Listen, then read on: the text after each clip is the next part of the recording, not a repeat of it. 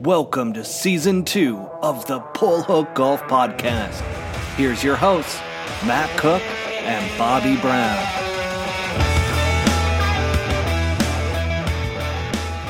Welcome back, everybody, to Pull Hook Golf, the podcast.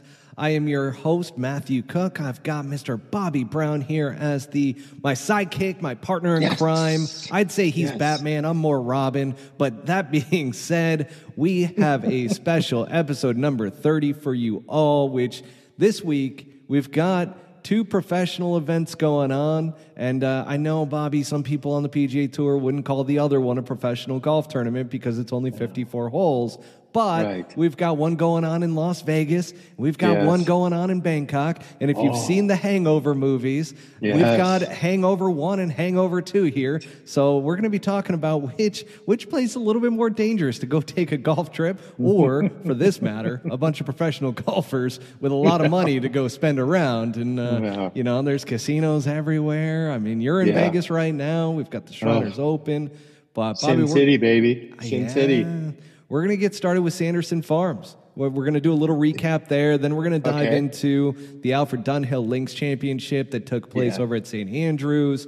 Rory McIlroy coming up just short again. We've got the Shriners Open coming up this week that you're out at right now. Then we'll dive into our Vegas versus Bangkok conversation, and that will segue us into Live Golf. And also, one very cool topic that I saw an article in Golf Digest about this undercover caddy that is caddying on Live Golf and had some very interesting things to say. So we're going to talk about that towards the end of the episode. But Bobby, without further ado, Sanderson Farms, Mackenzie Hughes comes in with a big playoff win. I mean, there was some talk on the different media outlets about how he was a snub for the President's Cup, and I'm kind of sitting there going, who would he have replaced?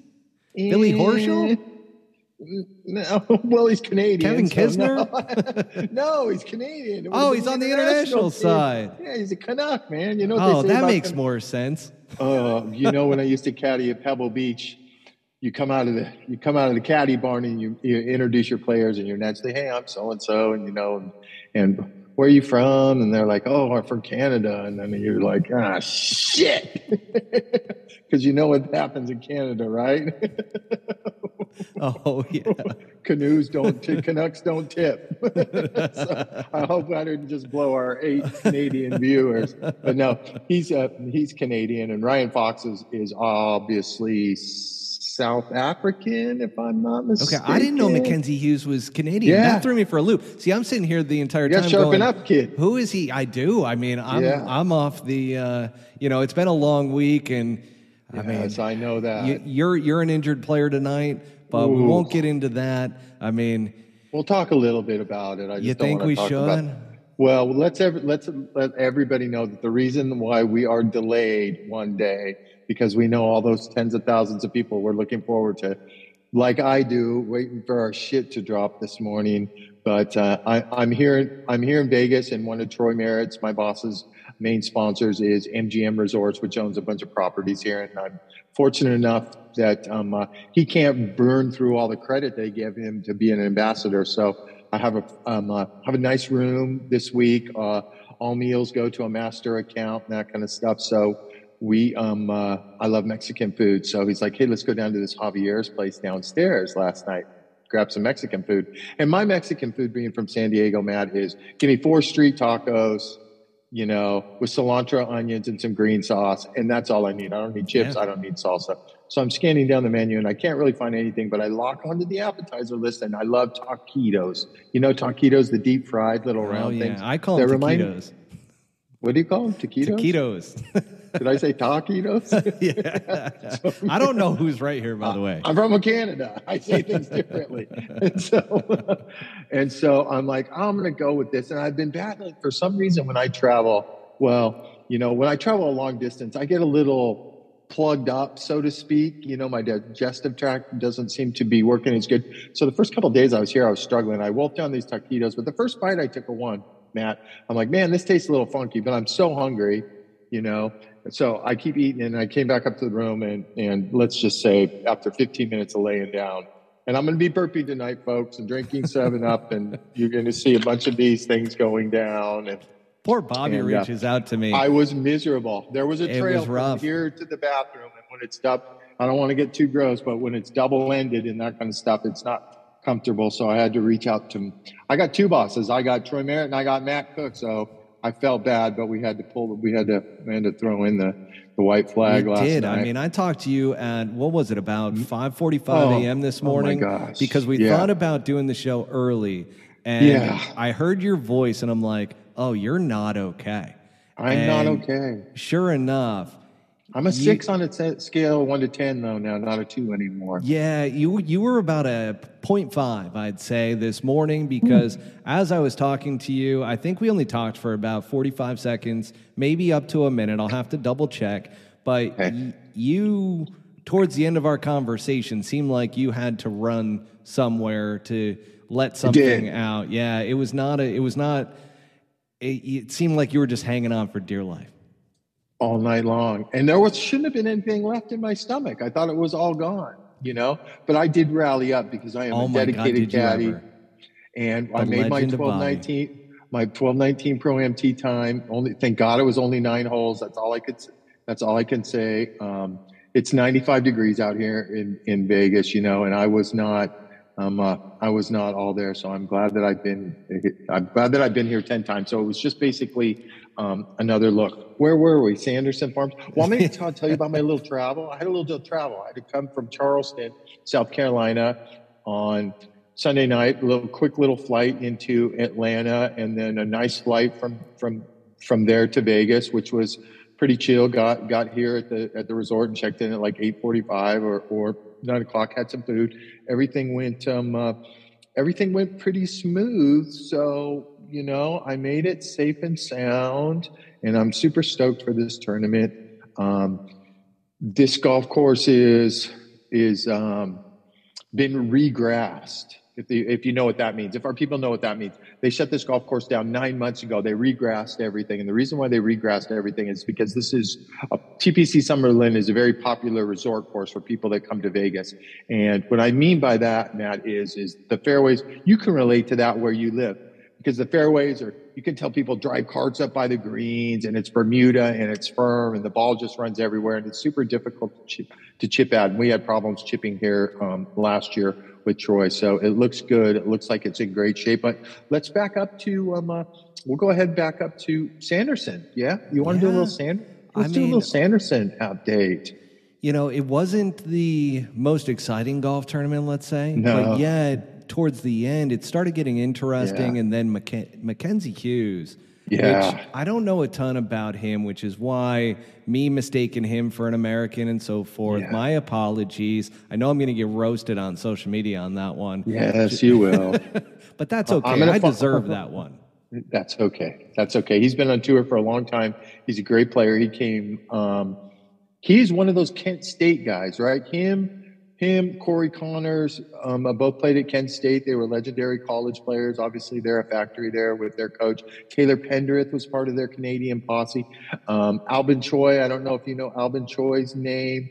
He played on the Korn Ferry for years. He actually played at NC State. He is the guy that whose mother committed suicide after he lost a junior tournament. We talked about this on an episode, and he's friends with Sungjae. Remember, Sungjae called him into caddy, and he won at Honda. Yeah. He was running out of money, and he made some quick money. Got some shells stacked up, made it through Korn Ferry Q School, a year or so ago, and got back on the Korn Ferry, and has since lost status because he missed in first stage. So it's official. Mackenzie Hughes is Canadian. It is 100% official.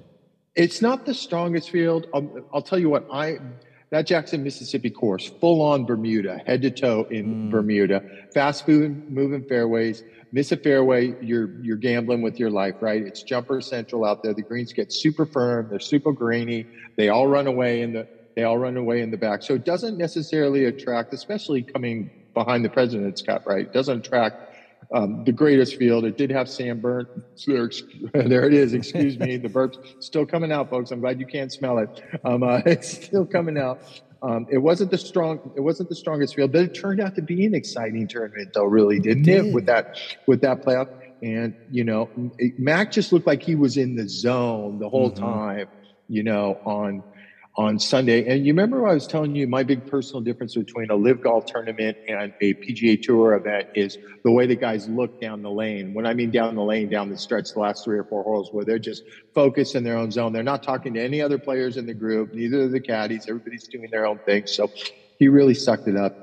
He played great. He didn't. And he dropped that 15-footer to win. Yeah, he dropped the 15-footer. More impressively, he drove it left of the world on 18 in regulation, and he hit that over the back of the green and I was doing the math when they said I had it probably over 100-footer that he putted up there to probably about 3 or 4 feet pin high, and those can't be easy in that situation.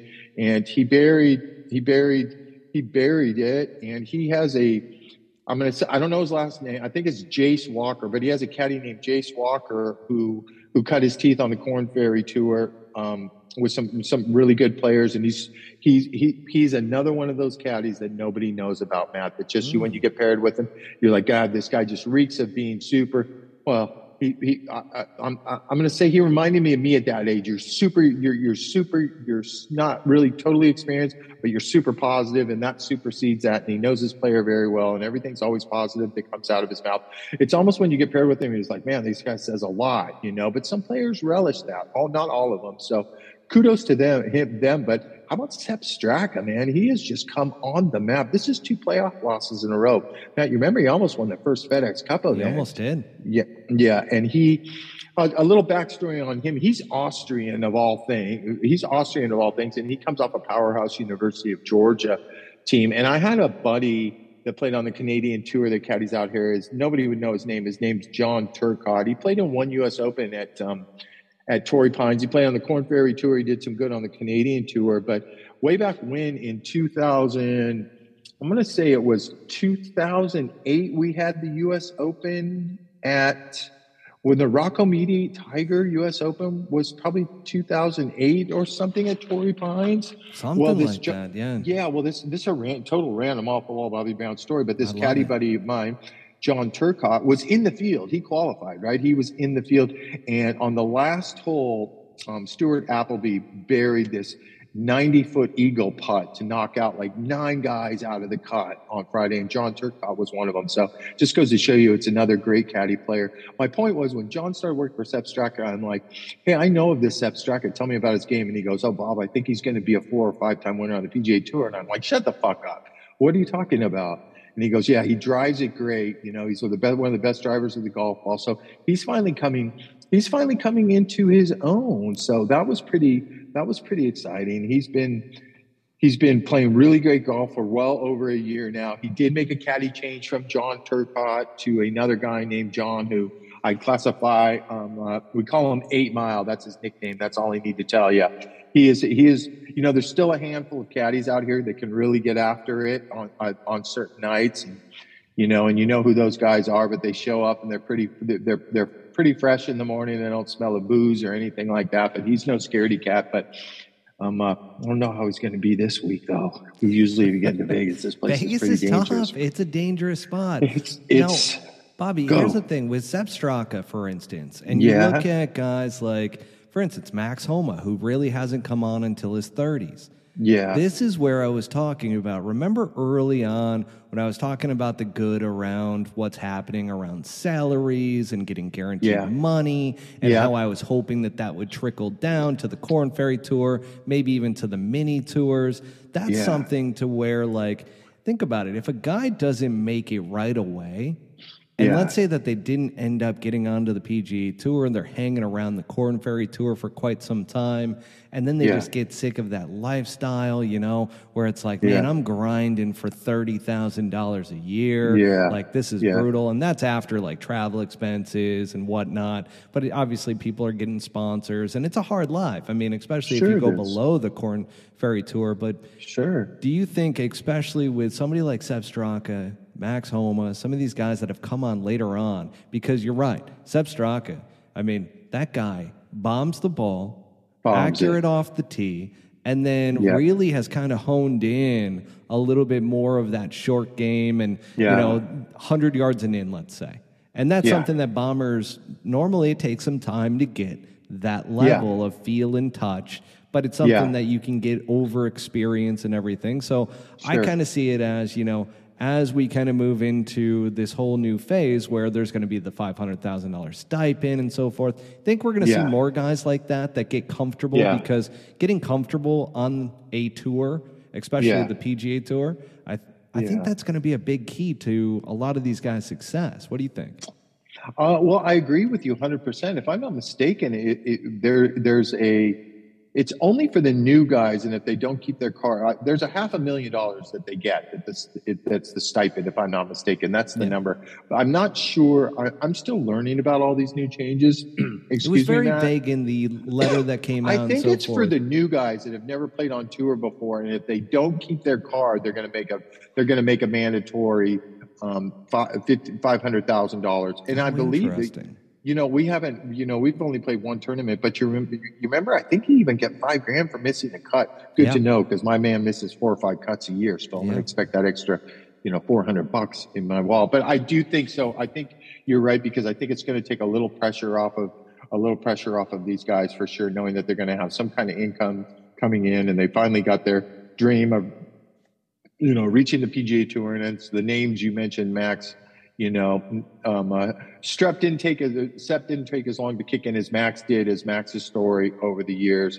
But, you know, some guys come out and do damage immediately, and some guys like Max, it takes 6 or 7 years to figure out, hey, I don't need to get so pissed on the golf course, and I don't need to be so stressed out over money. So I think it's going to free quite a few guys up. So, you know, hats off to those guys. It was a great playoff. I was on the plane. I was on the tarmac. I was watching every bit. So that kind of made my flight a little more enjoyable, even though I did miss the last playoff hole because we took off and I lost service, and Delta did have Wi-Fi, but I couldn't fucking figure out how to make the goddamn shit work. But there's some other guys that played really good last week that were kind of fell off the map.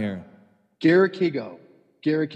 You know, this is another South African that won. You know, we're going to Congaree in a couple of weeks for the CJ Cup, you know, which is 78-man field, top 60, top 50, top 60 last year FedEx. So it's the cream of the crop. And then there's about 18 other Korean players that get exemptions, which I'm always excited about, because I got the inside scoop on the up and coming Koreans, and you get to see them and how good South Korean golf is. But my little story on Garrett Kigo is he won 3 times on the European Tour before he came over here. And he came to Kiowa a couple of years ago, the one that Phil won, the PGA Championship. He played great. I think he was in the mix all week, probably finished in the top 12 or 13. And for whatever reason, here comes the shit talking, for whatever reason, he thinks he needs to get better. So he goes, sees the biggest, you know, joke of a teacher, Claude Harmon, you know, to try and change things. So Claude tries to change his natural draw, and he's a lefty, his natural draw into a cut. And it's so funny, when I saw Claude working with him a couple of years ago, and I've been paired with him and got to know him pretty good. I'm like, you went to work for Claude Harmon? First I said it to his caddy. I go, you went to work with Claude Harmon? And he goes, yeah. I go, how's it going? He's like, I don't know. You know, and I'm like, I don't want to get involved in your business or anything like that, but I'm not so sure that was a good thing to do. So anyways, he struggled all last year. He finally fired Claude 3 or 4 months ago. He was still struggling, trying to find his game back. But officially, it looks like the Claude Harmon is out of him. The reason why I'm bringing him up is not just because of Claude Harmon, but he was a mathematical shoe-in to play on that President's Cup team had he kept up form winning at Congaree and everything like that, you know. So and he did. He fell out of form. He fell really bad out of form. I want to say he missed like 12 or 13 cuts in a row, if I'm not mistaken. And it was, really? And this is many? A guy. There was that many. I could be off 1 or 2 or 3, but it was just a boatload of him shooting 76 or 77. Like I said, we are paired with him with a bunch, and I would look at Troy and I'm like, God, this guy's so good. And even Troy would be, I don't understand why these guys come out here and they feel like after they win, like they have to change something, get away from what they already do good. So it was nice to see him get back in form.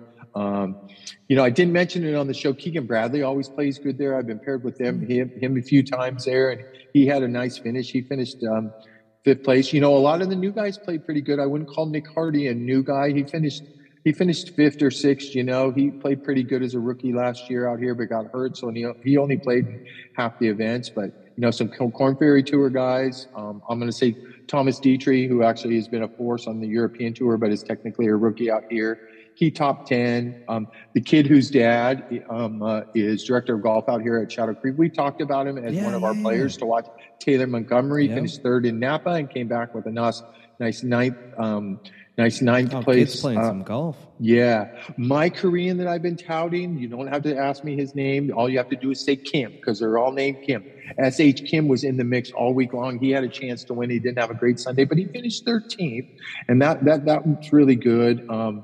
That's really good, man. I look for him to have a big year, this S.H. Kim, man. I can't say, I've told you before, he's not quite Sungjae, but he's somewhere in between Sungjae and Siwoo and KH Lee. And I'm super high on him. I'm super stoked on him. I told you the other guy that I really liked a lot, the bomber that's my neighbor, Kyle Westmoreland. He made his first cut. He finished 45th or 50th, but he got a little taste of making some money and making a weekend right off the bat, which is Bobby, I'm going to call that one and say this. That is a guy that once he gets comfortable on the PGA Tour, he's going to start to run some tournaments together and start to post some numbers. But that's a guy that it's going to take him a little while to get comfortable. You know, there's such a thing as teeing off on the first hole, and all of a sudden you don't breathe through your first putt on that first hole, and you're like, holy cow, your caddy has to start to calm you down a bit and start to realize, hey, you're playing in a PGA Tour event. This is going to happen a lot this year. And if you remember, he was the one at that last Torrey Pines U.S. Open I was telling you that I was paired with, and he made the lead on Friday, and he kind of realized he made the lead. So, and these early golf courses like Napa, here, Jackson, Mississippi, they're not really conducive, Matt, they're not really bomber golf courses. No. So when you start rolling to, not that it'll get to Riviera, excuse me, there's burp number 2, Javier's Mexican food at the Aria. Whoever's listening, you may love it. I'm never going back. It's so funny. I was walking through the casino this morning. I was walking through the casino back and forth to go to our Pro-Am today, and I'm like, there's that goddamn Javier's. I couldn't even walk by. I had to go all the fucking other way around it so I wouldn't even see it. Another guy who played okay last week, he finished 45th, but I was talking about my buddy Eric Barnes, and he was the one who took the job during COVID, who has the 2 little boys at home that went stacked shelves at Publix. He finished 45th. It's funny, I was talking to him today. I'm like, man, you played good last week. And he goes, fuck, I finished 45th. He goes, I had a putt late on Sunday. Listen to this. He goes, I had a putt late on Sunday, and he goes, and I fucked myself because I knew if I made this eagle putt that I was all of a sudden going to be T10. He goes, I ran it by like 6 feet, missed it. And he goes, and then I bogeyed fucking 3 holes coming in. And here's a guy who's been on the Corn Ferry Tour for 8 years, thought he was going to be there forever. I saw him up close in Houston, and I'm like, man, this guy is, Bobby Brown's old saying, harder to get to the PGA Tour than stay on the PGA Tour. So he cashed a nice little check, and that's got to give him some confidence coming in here this week. The Dick Alert, the 2 Dick players. Remember, I picked off 2 Dick players at the start of the year. I was made for this game. Brent Graham. Good playing, Brent. 7-8 over. Another missed cut. The other one that wears the beige. I was made for this game. Every time he rolled in a par putt from 30 feet. That's a lesson to be learned. He's not going to live that one down. You can't do that out here, Matt. You can do that at the corn. There's guys you can intimidate on the Corn Ferry Tour, that's for sure. But anybody that's been out here, they're no, but that type of story carries throughout the rest of your career. Yeah. And I'm spreading it. I know. No, it needs to be spread because, my God, who has such an ego to say, I'm made for this game? I'm made for this game. As you fist bump like Tiger Woods. Yeah, you're right, 100%. And then the other one, the super bomber who drove that green at Evansville, Brandon Matthews, he did make the cut and finished 39th or 40th. But he was, but he shot 6 under the first day. I'll give him credit. But, and I saw he did a bunch of interviews, and he's like, he didn't say I was made for this game, but he's very full of himself and very cocky. And I was just put the backtrack button on him after he was in the mix, and I backed him up all the way to 40th place. So it was a good, that Jackson, Mississippi is a good it's a good golf courses, but it just, with the scheduling and that kind of stuff, it just doesn't get the caliber of players that it really deserves. And I'm not saying just because it's in Jackson, Mississippi, but a lot of guys will shun away from those heavy Bermuda Yeah. grainy golf courses. It's not their cup of tea. The practice facilities are okay, they're not great, and it's usually stacked with newer guys or guys that, a lot of guys from the 126 to the 150 that came in. So Sam Burns was in the field. Obviously, he probably had a President's Cup hangover, right? I watched him on TV the first 2 days. I think he got to 4 or 5 under after a couple Bobby, days. it's tough to drink as much as those guys were drinking after the President's Cup win, and then come out playing a tournament the following week and actually show up and perform. That's a tough one. Yeah, so he was probably the cream of the crop. Our ex-guest Lance Bennett had Davis Riley. He is from Hattiesburg. He's from Hattiesburg, Mississippi, so that's like a big tournament for him. But he was in the mix. Well, shit, he shot 7 or 8 under the first day. He was leading after the first day. I saw Lance out there getting a lot of TV time. He was just bouncing around. I mean, he was on his toes. I mean, he's on his toes because he gets yelled at all the time from Davis, and Lance has still not learned how to. I hope Lance doesn't listen to these. Lance still has a hard time dealing with that kind of personality, and it's always going to be a work in progress. Lance is just so nice, man. Yeah. You're nice to a degree, and then you stand your ground. But Lance, he just comes across. And when we had the interview with Lance is just such a good guy that you're just like, you kind of feel bad if you yell at him. I don't think Davis probably feels bad about yelling at any caddies. My son dealt with it for 2 years. But Lance is transitioning into that type of personality. But it's funny you say that about Lance and you say that about me. But we're nice out there and that kind of stuff. But I stay with Lance all the time, and he come back to the hotel room and he's fucking livid, and he's like, this fucking kid said this and said that to me, and he's shooting me down. And can't this guy just figure out that if you're shooting down your caddy, you're killing his confidence, and you might as well have an 8-year-old caddy for him. So, but he had a good showing, Davis, and I don't know a lot about anything, but he's probably going to win this year. And I think he's trying too hard, Matt. You get into that position where you almost made the tour championship as a rookie, and it puts another amount of pressure on you. And that it's the killer of dreams, Bobby. What is expectations?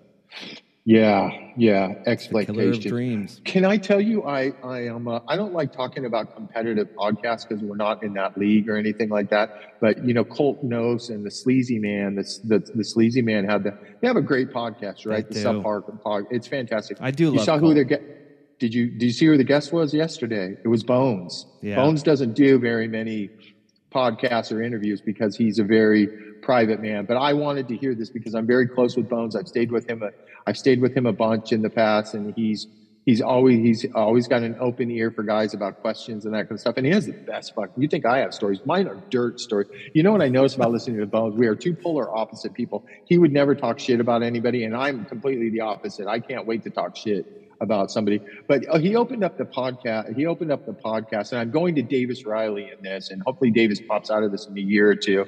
And he pretty much said in his opening sentence there, like, hey, what's it like caddying? What are the players like? And that kind of stuff. And Bones flat out said, he goes, it didn't take me long to realize out there are two sets of players, Matt. There are blamers and there are non-blamers when it comes to treating their caddies. And so Davis Riley is still in the blamer stage, but Bones made a good point. He goes, the non-blamers will probably always have a solid career and they'll make a good amount of money, but they're never going to reach their expectations just because of that. I actually put Sungjae in that category too, because he's still at blamer stage. And we all know that listen to this podcast, and you and I more than anybody else know that it's shocking that Sungjae, the way he hits the ball, that he doesn't win a minimum of one time a year, right? He's got the game to win 3 times a year, possibly 4, and with the few of these live guys gone, possibly 5 times. So when he gets over that, I mean, if he gets over that, which is tough for Koreans, when he gets into the non-blamer category. Basically what Bones was saying, the best players in the world, your cream of the crop players in the world, are not blamers, and he talked about a story with Phil when he started working early with Phil, where Phil was on a 7-iron and Bones was convinced that it was a 6-iron, And Phil's like, okay, I'm going to hit the 6. And he launched it into the hot dog stand over the green. And Bones said it was the longest walk from 190 yards. And he just felt so horrible and that kind of stuff. And Phil didn't say anything. And Phil sensed that Bones was down on himself. And he stopped Bones in the middle of the fairway. And he said, Bones, I pulled the club out of the bag. Okay. And Bones goes on to tell you, you don't know how much of a relief that is, excuse me, for a caddy to hear that, because he doesn't get on his heels. I told you numerous times with Sungjae, when he would get all over me, I would get on my heels and shit, I'm not afraid to say it. He would kill my confidence, and I would be questioning what I was thinking, and I got a little teetery on making a commitment and having him fully committed and that kind of stuff. So you know what it is, Bobby? It is the relationship.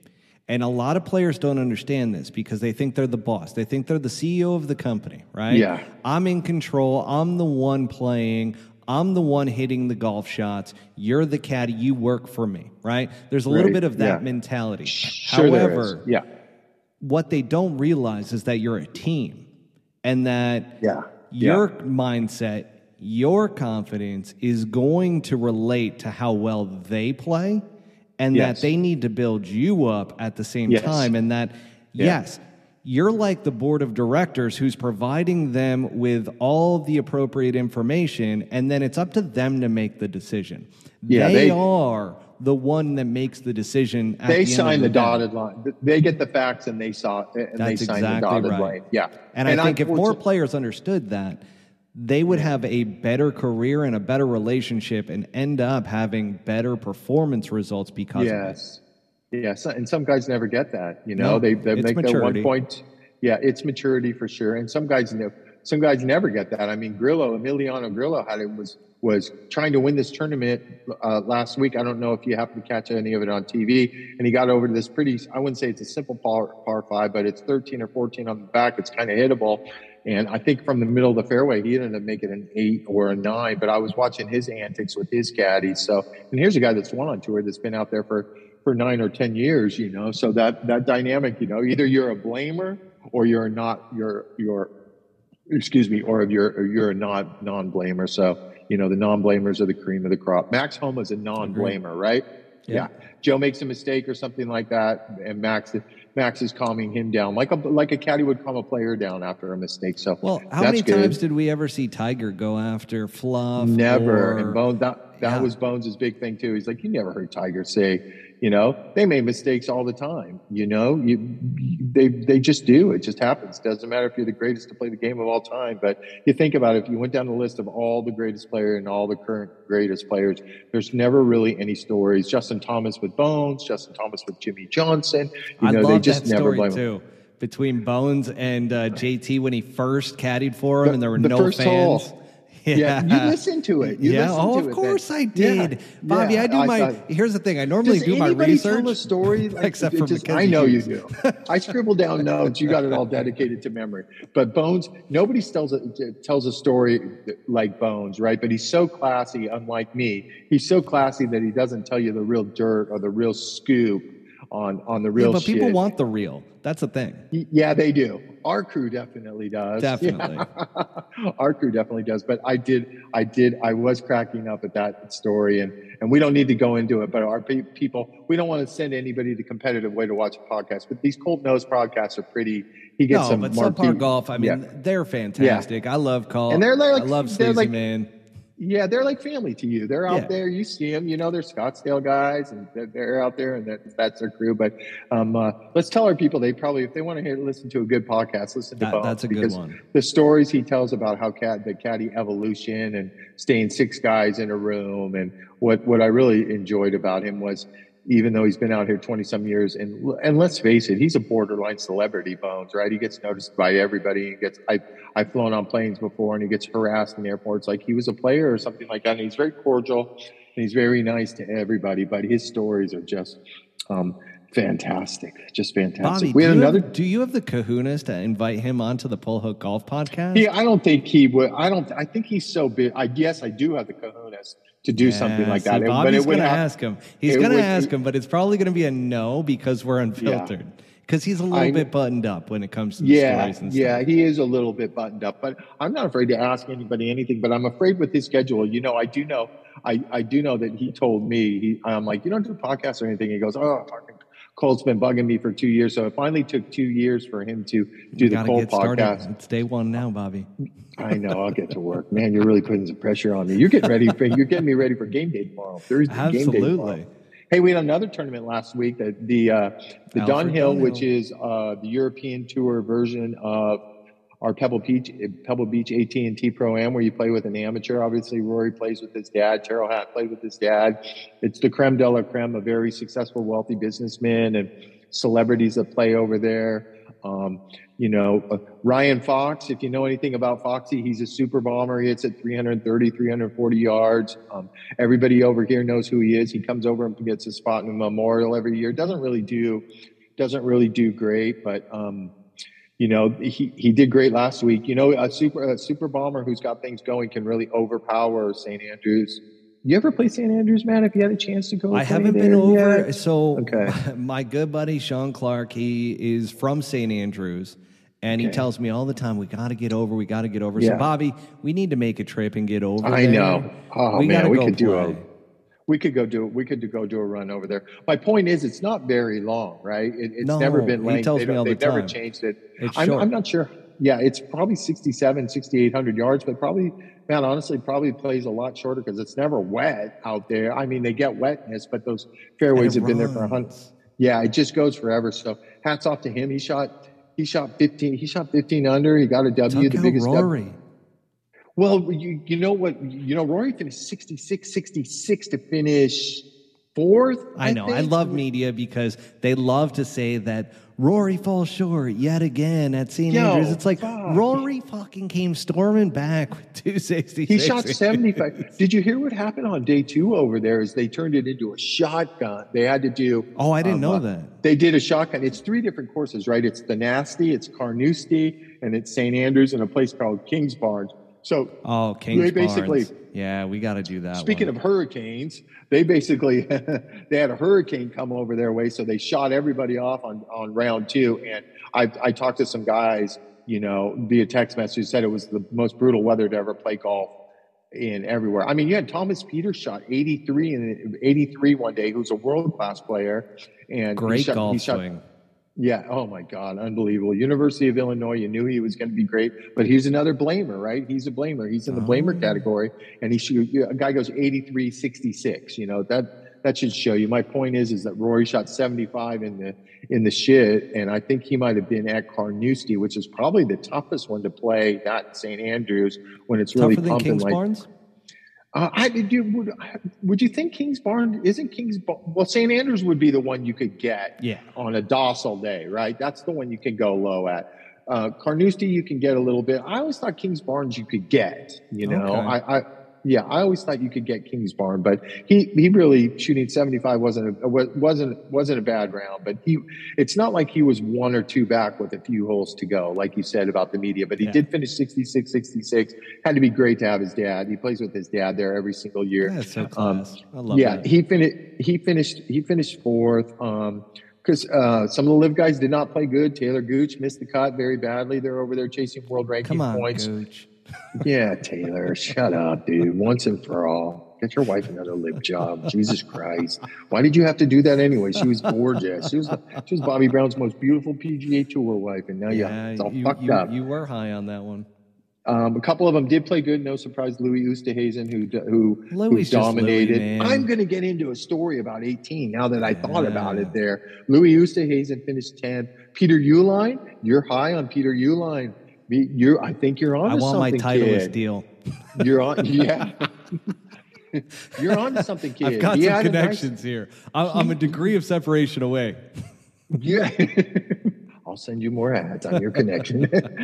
He had a nice week. He finished 10th over there. He played on the European Tour forever, so he was certainly ready for those conditions. And we had touched before when I told you the early years I worked for Kyle Stanley and Dustin, and Kyle Stanley was a top 3 player, and he always told me that there were 2 guys in the field he knew he had to beat, and it was Dustin Johnson and Peter Uihlein. So maybe Peter Uihlein is doing that Max Homa thing that you were just talking about, where it's 6 to 8 years of coming into his own and getting his confidence and knowing how to do things properly. So great showing to him. I was going to tell you, Alex Noren finished tied for second. So everybody knows 18 at St. Andrews is this epic hole where the street runs down the side and all the buildings and people, and you can watch 18 and not have to have a ticket or anything. You just lean over the rail. Well, when the year that Louis Oosthuizen won it, I want to say it was in 2010 when he dominated everything. Dustin was playing great. We're standing on the 18th tee. We're paired with Nick Watney, and we are solo third at the time. Right now, one person has hit it. I knew this already before we even hit the tee shot. Now, one person had hit a ball out of bounds on 18, and Dustin got up there, and it was a little downwind, and I'm like, holy shit, we're not going to win. But Dustin, it's easy. If Dustin had 3-wood, he can hit 3-wood on that green and maybe roll in an eagle and make a birdie, and we can finish tied for second. And this fucker hits a drive that's so far fucking right of the world. And it hits the building out there and starts ping-ponging around, and we're like, oh, my God. Dustin's like, Bob, I just hit it out of bounds, bro. Give me a ball. And I'm like, oh, my God, he just hit it out of bounds. I got to give him a ball. So he ends up making bogey or something like that. We still finished 7th or 9th. It was a great week. But my story I'm going to is Alex Noren. I've been paired with him a lot. He hasn't won over here, but he's a fucking shot maker, right? He's got that funky routine. You've seen his routine where he's won a lot in Europe, though. A ton in Europe. I'm going to say he's won probably 11 to 13 times in Europe. I think golf in Europe is very different than golf here in America. Just for our listeners, and I know we have some international listeners too, but it's very, very different from international golf to all of a sudden coming over to America. Everything's in the air over here. Everything's on the ground over there. You said it perfectly. So, and when you get paired with Alex Noren, he's a shot maker. He's one of those guys that can keep it high, can keep it medium, can keep it low. Those European tour guys have the advantage of keeping it low when they catch those every once in a while conditions out here. My point was I was watching on TV and he was in 3rd or 4th place and he fucking airmails went right out of bounds and it hits the building. And you've seen those buildings, they're hundreds of years old. It hits the building, kicks back across into play onto the green for like 20 feet for eagle. So the first thing I went through my mind was, oh, that couldn't have happened with fucking Dustin. But my point is he finished in T2, I think, and now that's marched him into well inside the top 50 of the world ranking. So it looks like it's just a little side story. He could have a chance to be mathematically locked into these majors. So great 2 tournaments. We're here in Vegas.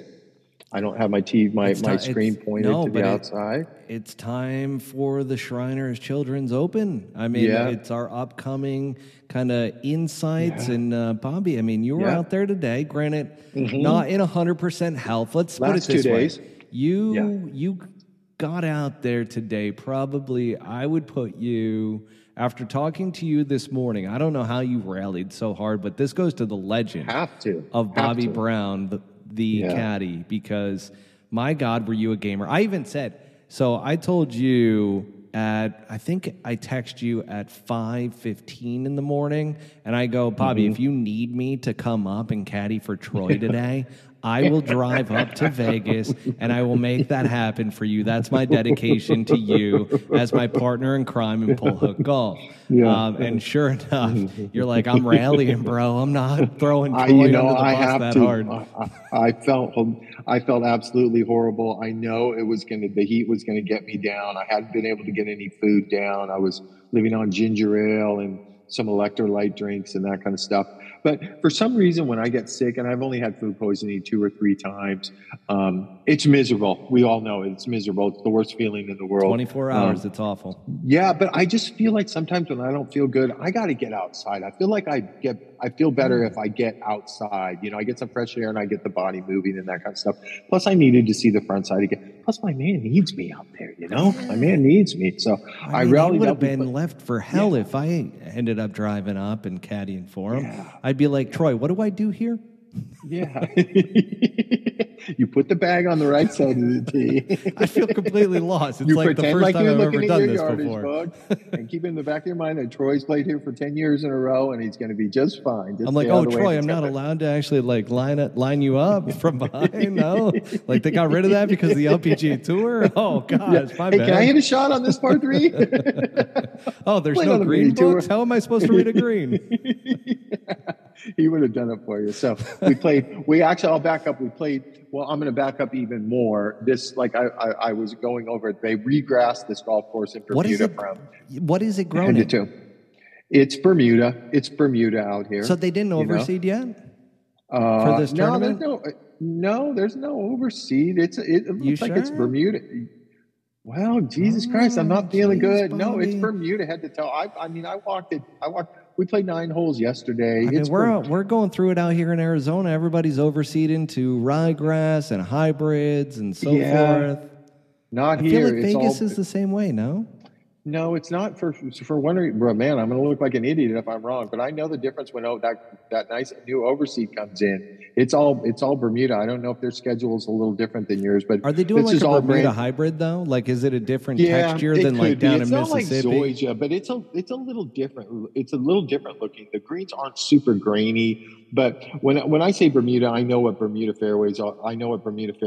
And maybe they're a little Zoysia-ish, but it's full on Bermuda in the rough. And we have a little bit of rough this year, and it's that kind of sinky. It's kind of sinky to the bottom. So they closed the course down about 9 months ago and resurfaced everything head to toe. It's the same golf course. They maybe widened a couple greens, and made a couple more pin positions on a couple holes, but strategy is not going to change. We're just trying to figure out, are the greens settled? Are they bouncing and that kind of stuff? And they don't look great, but we're used to playing a bounce and a run out here in the past, especially as the weekend comes and it gets baked out. Cause it's 90 to 95 degrees and it can get super windy here in the afternoon. It's not projected to do it this year. So we're kind of getting our feet wet on how the greens are reacting because I've been here probably 12 or 13 years in a row, and I'm not tuning my own horn, but for people that don't know in Vegas, if you come and play this course, find where the stratosphere is here and down on the strip, because there is a massive pull to the stratosphere, and I see it every year. I see it every practice round, every hole, and I've worked for players who have asked me to come in and read putts or asked me about speed, and I'm telling them what I think, and they think that I'm coming from fucking left field, but I've seen these putts and these breaks for so many times, and 90% of the shit moves to the stratosphere. So we're just trying to figure out the grass. We're trying to figure out the grasses here. Same thing when you come to TPC Scottsdale and play race management. Everything goes down to downtown Phoenix. And everybody thinks you're nuts. Everybody looks at you and they're like, dude, this is not breaking down that way. And it's like, no, everything breaks towards downtown Phoenix. Yeah. And it's funny. And I know that. I've been there 15 years in a row. I know that too. And I've worked for players before that still don't buy into that theory. And they look at you like you're crazy. And it's like, hey, downtown's over there. And they're like, what does that have to do with it? And you think to yourself, you're like, you played here for fucking 10 years, man. And you watched on TV how many years before that. And that's all they ever talk about is that pull. So we got a good look at the golf course. My man looks good. We did not play here good last year. I don't know if I told you, but last year, the first round, we shot two or three over on number 2. We drove one down the middle. People aren't familiar with this hole. He kind of pulled a little 9-iron and got into the backside of a bunker, and he made a double bogey, and he made another bogey after that. And you got to shoot minimum 2 under here a day. It's probably more like 3 under a day because the cut here wants to go to, and I think it'll be even less this year. The cut goes here to 5 or 6. It'll never go to 7 under, but it's probably going to be a gettable golf course. Yeah, you can make a ton of birdies, but Matt, you know what I love about this course is this is one of those ones that I tell you don't play very often, where with 5 holes to go, you can be 5 off the lead, and you have a par 3, and you have a very drivable par 4. You have a very hittable par 5, another par 3, and you're slinging a wedge into 18. So that's always exciting when something like that happens. But it's in great shape. The reason why they made the changes is because it's a very resort course. When people want to come here, when they're partying or boozing or whatever, everybody loves to play golf. So, and when you get those kind of courses, people are fucking driving their golf carts up next to they don't give a shit, right? They're driving their carts up right next to the green. They're tromping it right onto the green. Yeah, and there's a lot of lows and runoffs and closely mown areas if you miss these greens. And it's not a tough driving course, but there are canyons and desert like where you live and that kind of stuff. And there, you could hit a certain third of the fairway, like a right side of the fairway that's sloping to the desert. And it was so firm and fast from all the carts. You could land one in what you think is a good spot, and we could trickle into the desert, into the shit. So we have a little more grass. So hopefully things look good. My man looked good. We played super early tomorrow morning. We always try and match up tee times because we figure we'll get a 7 a.m.-ish tee time, which we do tomorrow at 7:49. So we'll play 9 holes, matching up to that tee time to see how the ball's flying, because you are at 2,700 feet of elevation here. Oh, yeah. I mean, you're going to have an extra 5 to 10 yards, yeah. I go 5%. I'll start. I don't do anything early in the morning. Well, when that's it's 69 too much math to 70. for me, Bobby. You're smarter than I am. Yeah, it's habit. My 9-year-old did not inherit it. He's struggling in math right now. So, but we'll get that. Him and it's Montessori school. They do math and beads. What and is 5% of 150 yards? Of 7.5 yards. Oh, wow. See, that's really good. That's really good. And you know how my brain does it? 10% is 15 yards, and I knock off half. It's funny. I don't have a lot, but I can do this shit. I can do this shit. Yeah, that's a tip. Yeah, or you could carry a calculator or a grid with you or something like Bobby, that. I don't know. Quick question for you, because I know the audience is going to want to know this because you brought it up last week. What? Okay, you talked about Troy's putter. Is there a new putter in the bag? I won. Yes. He did it. We got an Odyssey that he actually, it was not the backup that he used, that he carried around with him for 20 weeks last year that never had the head cover come off. It was this Odyssey. We were down. I had dinner with him when he got into town. He got in late. He's like, "Hey, come down, let's grab a pizza." And so I'm like, how many putters did you bring with you? I didn't want to say it, but I'm like, how many putters did you bring with you? And he never gives me the right answer. He goes, I didn't bring any. And I go, what are you talking about? He goes, I'm putting with my hybrid this week, Bob. It's so bad I'm putting with my hybrid. And I'm like, that's funny. So we got to the course. The next morning, he brought the bag out of the locker room, and I'm like, "Oh my God, that's a fucking Odyssey head cover right there!" And it's I don't even know what the model is. It's got a little bit of a slant. Is it a blade putter?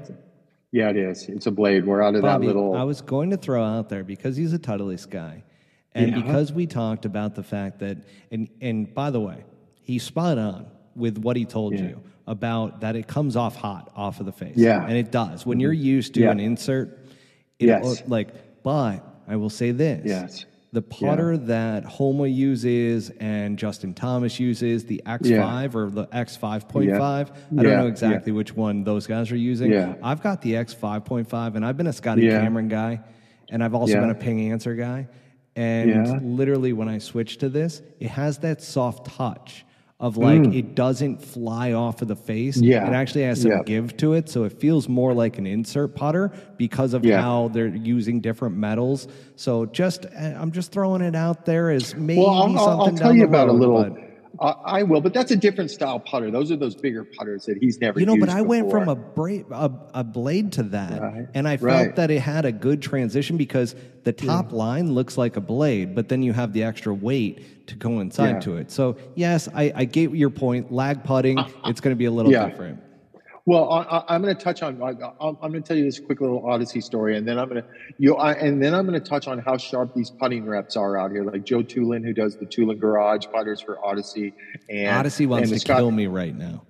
Well, I mean, hey, there's putter wars, right? It's putter wars out here. It's people don't know it, but when you have when those bags, those Scotty Cameron bags are sitting out there, the Odyssey bags or Bettinardi or whatever putter manufacturers are out there, they got reps out there, and these fucking reps are smart, right? They know what everybody has putted with the week before, what their normal go-to is. They know if they had a shitty week putting or a non-shitty week. They are professionals at their job. So I'm going to dip into a little Scotty Cameron story here in a minute, but I was super stoked to see this Odyssey putter come out. And then I had to go put a couple extra clubs in his locker room because we usually play our practice rounds with 16 clubs. We'll keep, we'll go all the way driver 3-wood hybrid, 2-iron, 3-iron, 4-iron, all the way bag. And he did down the bag, and he carries 3 wedges. And then we play for 2 days, and we decide what to pull and what not to pull, depending on the conditions and the wind and tee shots.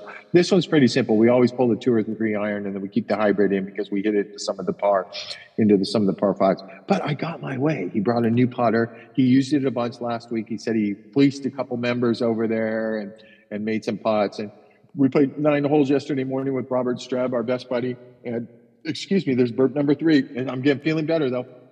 And he made a couple birdies. He didn't make any bogeys, and then he made 5 birdies on the front today. So last year I told you we shot 73 or 74 the first day, and then we shot 65 on Friday. To end up missing the cut by 2, but he did finish the right way. But we got the new putter, and hey, you know my saying, new putter, new attitude. And he spent a lot of time on the putting greens with the stroke. The stroke looks really good. I know Joe Tulin was out there with him. You know, the Odyssey guy who makes the putters, Tulin Garage. And he liked everything that he saw with the putter. And this is a putter that Troy used for out here for a couple of years. He didn't win with it, but he had a couple good years, and it was time to make a change. But let's get to the Scotty Cameron rep, how sharp he is. Is that I'm standing there with him, and they give us those putting discs, those chipping discs, like Circle T. You know, you throw them on have you seen, you know what they are? They're plastic discs that if let's say I'm working a practice round and I want to put the whole locations in from the previous year. Perfect speed.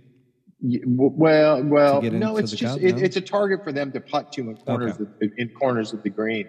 So I asked the Scotty Cameron rep, and I'm like, hey, do you got a couple discs? And not the everybody wants the Circle T discs, right? Because they're Circle T and they're cool and they hang on the bag and there's some caddy. They're worth money. Yeah, I mean, you know what he was telling me, that they sell it's a little plastic fucking rubber disc that has Scotty Cameron Circle T, and he's like, man, things sell for like the minimum is $75 on eBay, and I'm like, well, just because it's Scotty, but I like the regular white ones that just say Titleist, because if my guy's chipping to these things from 30 yards away, it's easy. The Scotty's things are always colored, right? They look really super cool, but the Titleist ones that are just the stock Titleist ones, I'm going to send you some. I got a bunch. Yes. I'll send you some. Remind me of that. I'll send you some. I love. And anyways, so yeah, who doesn't, right? You should have came and caddied today because you like free shit like the rest of us. So I go, hey, you got a couple discs? He goes, I'll go back to the trailer. I go, I don't want the Scotty Cameron ones. He goes, whoa, I don't hear that very often. I go, I want just the regular white Titleist ones. And he goes, hey, come here for a sec. He goes, when did he bring the Odyssey out? This is the Scotty Cameron rep. He's fucking already knows, right? He got it. And I go, we had been struggling. He goes, oh yeah, I've been paying attention to that kind of stuff. And we started talking about their putters, and he goes, well, hey, what do you think about me putting something in front of him? I go, no, not this week. You know, let's let him focus on this Odyssey. I love that you're the gatekeeper to that. Yeah. But I got to watch my P's and Q's. Yeah. I'm just the liner, right? It's like you go to the car dealership to buy the car, right? And I'm the liner, and I'm the one selling the car, and then Troy's the closer, and he comes in and he closes the deal or whatever. And I go, I'll tell you the truth. I talked to Troy about your putters before, and he's tried your putters before, but he just feels like they come off a little fast. Yes, putter he used forever, and the Odyssey, they're softer. And he goes, I got great news. He goes, there's a Trillium putter that came out with the neck that Troy that kind of likes. He said he got the first one last week, and he took it home, and he hit some putts with himself because they wanted to go that way with a little softer insert. And I think he said it's side milled or something like that. I didn't understand what he was saying. He goes, it comes off a little softer. Well, the Trillium does because it's an insert. Yeah, exactly. But he said something about the milling on the Trillium putter. He goes, I think he would like it. It comes off softer. And a lot of our staff tested it out. Before they bring things out, they got guys. There's good players that work at Scotty, and they go out and play with them, and they say yay or nay if they like them or not. So he goes, what do you think about me running a covert operation at CJ Cup in a couple weeks? I'll see how he putts this week, in Vegas, and then he's playing in Japan next week, and I'm going to have one made up for him and bring it, maybe put it in front of his face. And I'm like, and his putting coach was standing right there. He wasn't paying attention to the conversation. And I'm like, yeah, that would be a good idea. Because I'm thinking the same thing. There's no cut and dry with Troy.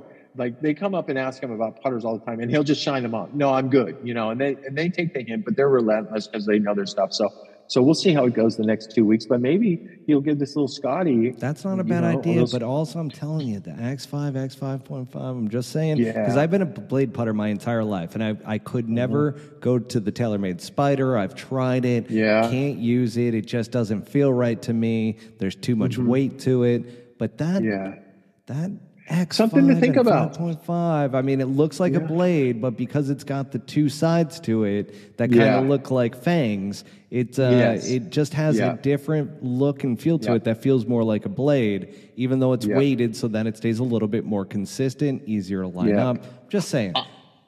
I personally love those putters because Listen, I'm just your average hustling six, but I can fucking roll the pill, and I know that I know that I'm a good putter. And it's funny is that I've always used the same two ball white hot forever, but I go to putters like that when I'm fucking around on the putting green and hit some putts, and I love those putters. And the reason why I love those putters is because if I put a Scotty in front of me, your standard Scotty in front of me, it fucking feels wavy taking it back. I can't Yes, the way it's yes, weighted. exactly. I just feels a little outside, That's a little normally inside. how I know my technique is a little flawed.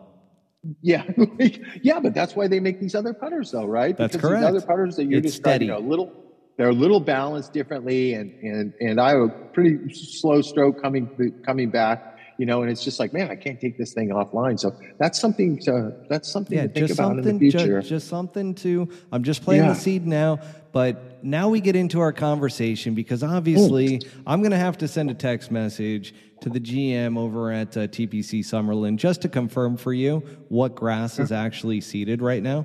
Go ahead. I'm usually not wrong on these things. I don't know if he's going to get back to me because he always tells me, he's like, when it comes to, and I want to say he's been there now for two years, for two of the Shriners Opens, and he's just like, and he was at the Wynn for a long time, and then when Wynn came back, he came back to him. So that's how.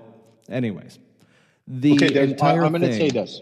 Yep. There's no overseed for sure. There's no overseed, but it is going to be some kind of hybrid Bermuda that he's going to tell you. That's going to be what my answer is. I bet you that is absolutely accurate because it's not just standard Bermuda. It's got to be a hybrid of some sort. Yeah. That's going to deal with the heat well, and they planted it early and resurfaced everything. They probably skinned everything and then really took the time over that 9 months to put in a different type of turf.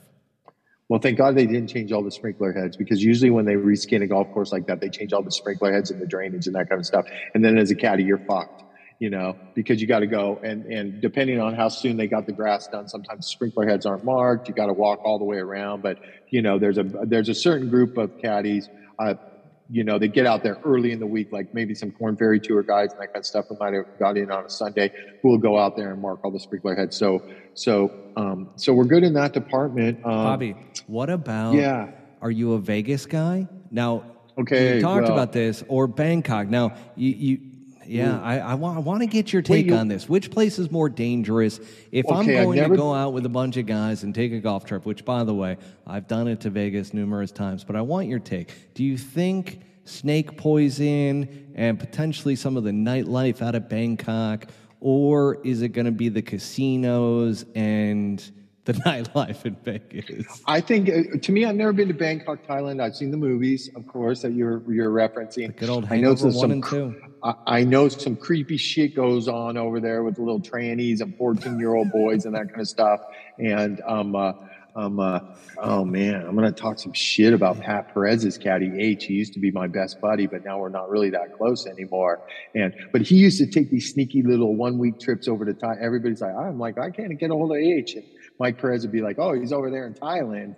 And I'm like, he's been over there for he's over there in Thailand. And I'm like, is he doing plan A or is he doing plan B? Because I don't really agree with either of them. So to me, I think it would be fucking Vegas, because there's a lot of vices around here, right? There's a lot of, it's funny, when I was driving back with his coach, and I'll share some honest stories about me personally in Vegas, like in my early 20s with the marching powder and drinking for 3 days and that kind of stuff. And after 2 or 3 days, storming through the night. Cocaine's not bad for you. Alcohol's not bad for you. That was I'm 58 now. And when I was 22 and 23, I really got after it. And I'm glad I did it at that age in my life. And I wasn't the opposite, where now I would be doing it at this age, because now that shit scares the shit out of me personally, to tell you the truth. But this is Sin City, baby. There's a lot of bad shit happens here. I think this is the most dangerous place. There were times when I first started caddying that there were certain players that are big, huge gamblers and big, huge drinkers. And you could just see when they rolled up on Thursday that they were still fucked up from early in the week. So my vote is, I think Vegas is a more So I'm going to go with you on the more dangerous is Vegas because of the casinos. Because Vegas has it down pat. You still can't prove that they're pumping oxygen into the casinos, which we all know is what is taking place. Because you've never felt more like, let's put it this way. You've never felt more energized than sitting at a table for 24 hours because there's no lights that are creeping into the casino. There's no clocks in the casino, and that's by design. And they're pumping in fresh oxygen, and I know they deny it, but my God, Bobby. Yeah. Like, dangerous. It just is full danger, and they take your money left and right. But Bangkok is dangerous for another reason. I mean, you got snake poison that you can accessibly just go out and drink and see, is it my day? Am I going to drink this snake poison? And am I going to have a problem with it, or am I going to have a great time? I don't know. So, and then you got Mike Tyson tattoos on the side of the face, just like in Hangover 2. You got monkeys out there that are just creeping around, trying to claw at your face because they're not as nice as what they look like. And I love monkeys. I'm a big monkey fan. It was my favorite animal growing up. Is it? Oh, I love little monkeys. Snakes, on the other hand, can't do snakes. If I see a snake, I freak out. It's my biggest enemy. It is the thing that I am most fearful of. Something without arms and legs that can attack you just freaks me the fuck out, Bobby. It's not natural. I don't believe that it's natural. Nobody's going to convince me that this should be a household pet. So if you're a big snake owner, I apologize, but I am not fucking coming over, okay? So with that said, after watching Hangover 1 and 2, I am going to say, but I also saw some of these clips from Live Golf about this golf course, and you know what I'm going to fucking love about this week of Live Golf? That they're only going to have 100 people a day watching? No. Yes, but no. No, I am going to love the fact that this course was built literally and became available this year in 2022. Those greens are going to be firm as fuck. And that's why I'm going to love seeing these guys hitting golf shots off of concrete. And I don't know if they have some technology over there in Bangkok, Thailand, that we don't have here in America. But, like, if a new golf course goes in over here in the States, those greens are rock solid for 2 years. They take time to settle in. And I don't know, like, for instance, they state that this golf course opened in 2022, right? We don't know how long that it had been, like, maybe they closed it down for the first 2 years of making it. So I have no idea around that. But I'm hoping that these greens are rock solid and that the amateurs get to feel those shots and get to see those shots that these guys are hitting and just bouncing off of greens. That would be great to me. But it was a classy operation going on over there, which means there's a lot of money being spent. And when there's a lot of money being spent, there's danger. I mean, P. Diddy and the Notorious B.I.G. said it the best. Mo money, mo problems. And if you're in Bangkok, Thailand, and you have the type of money and you love blow, just like DJ, Pat Perez, and so forth, then you are going to have a very difficult time over there because there's a lot of temptations. And that's why I'm sitting here going, You know, I would have gone with Vegas because I played professional golf on the Butch Harmon Vegas tour. Yeah, you were here struggling. Vegas. Oh, absolutely. Yeah. And I mean, I was at the club on a nightly basis. Yeah, you know, it is interesting because part of that we ended up editing out of that episode. But I was at Club Light a lot, and that's where Tiger was partying, got into his troubles. We used to see him all the time. Actually, one of my good friends who had access to, he's the one that got us the tables at Club Light and everything. It was, Bobby, this story, I don't share this often, so I'm going to share it tonight. All of a sudden at Club Light, you used to have a walkway and another walkway that collided to the men's bathroom in the corner. And my God, we were sitting at the table and we watched our buddy, who he was probably weighing in at close to 275. Big kid, okay? And all of a sudden you see Tiger walking for the bathroom and he's walking for the bathroom. And next thing you know, you see the two of them just collide. It's like it happened in slow motion. My God, did Tiger security jump in so fucking fast and just threw him up against the wall like he was attacking Tiger. But in all reality, he was just trying to go take a leak and didn't see Tiger, and Tiger didn't see him, and they collided in the corner. But that was the club at Bellagio, and Bellagio was the place that we used to hang out the most. I don't know where I was going with that story, but it That's was okay. dangerous. You sound like me. It was dangerous, like Bobby, because in Vegas, having access to the clubs and basically living at the Bellagio during that time, I can tell you the worst advice I ever got from one of the guys, and his name was Cole. I don't remember his last name, but he used to compete all the time. He was always in the top 5 on the Butch Harmon Vegas tour. And he told me, I go, man, I'm playing with him one tournament. I'm like, man, I'm young. This is my first like professional golf tour that I'm playing on. I'm like, what's your key to success? He goes, man, I just go out and get fucked up. And then I come in, and he's like, and this got edited out. So I know our audience hasn't heard this, but you did hear this because I told you this. And I'm like, okay, let me give that a shot because I'm kind of mental. In between the ears, I'm just like, I overthink things sometimes. My God, I went out the next couple times and I realized real quick that was not what was going to make me successful. Yeah. But some of those mini tour guys, those mini tour legends, they're used to playing fucked up. They just go and peg it and go out there and shoot 65 and 66 like it's going out of style, go back, get after it the next day and go do the same thing, right? Yeah. Wouldn't it be great at this Live Bangkok golf course was actually firm and fast, and these scores were going to be in the single digits for a change to really see how those guys can handle. Have you seen, by the way, the difference in the 3 days of how they set up the courses and how they go about it? So they see if the course is too tough, and I've noticed this, and this is not a conspiracy theory. Like, you can see the pin positions, you can see how they're moving up tee boxes and so forth. The first day they're kind of seeing how tough the course is going to play, and then they ease it up over the next 2 days. Yeah. I do. I have noticed that. I have noticed this trend on the live golf courses is that they don't play them super long and super far back. It seems like they set them up for birdies to, for these live crowds to actually enjoy birdies and low numbers and that kind of stuff. Hey, do you want to know, before we jump into some live stuff, want to know who I think is going to play good out here this week in Vegas? I do, because I pegged you and I go, this was yesterday. Yeah. See, I forget about this stuff. That's okay. When all of a sudden we have this brief injury delay. Yeah.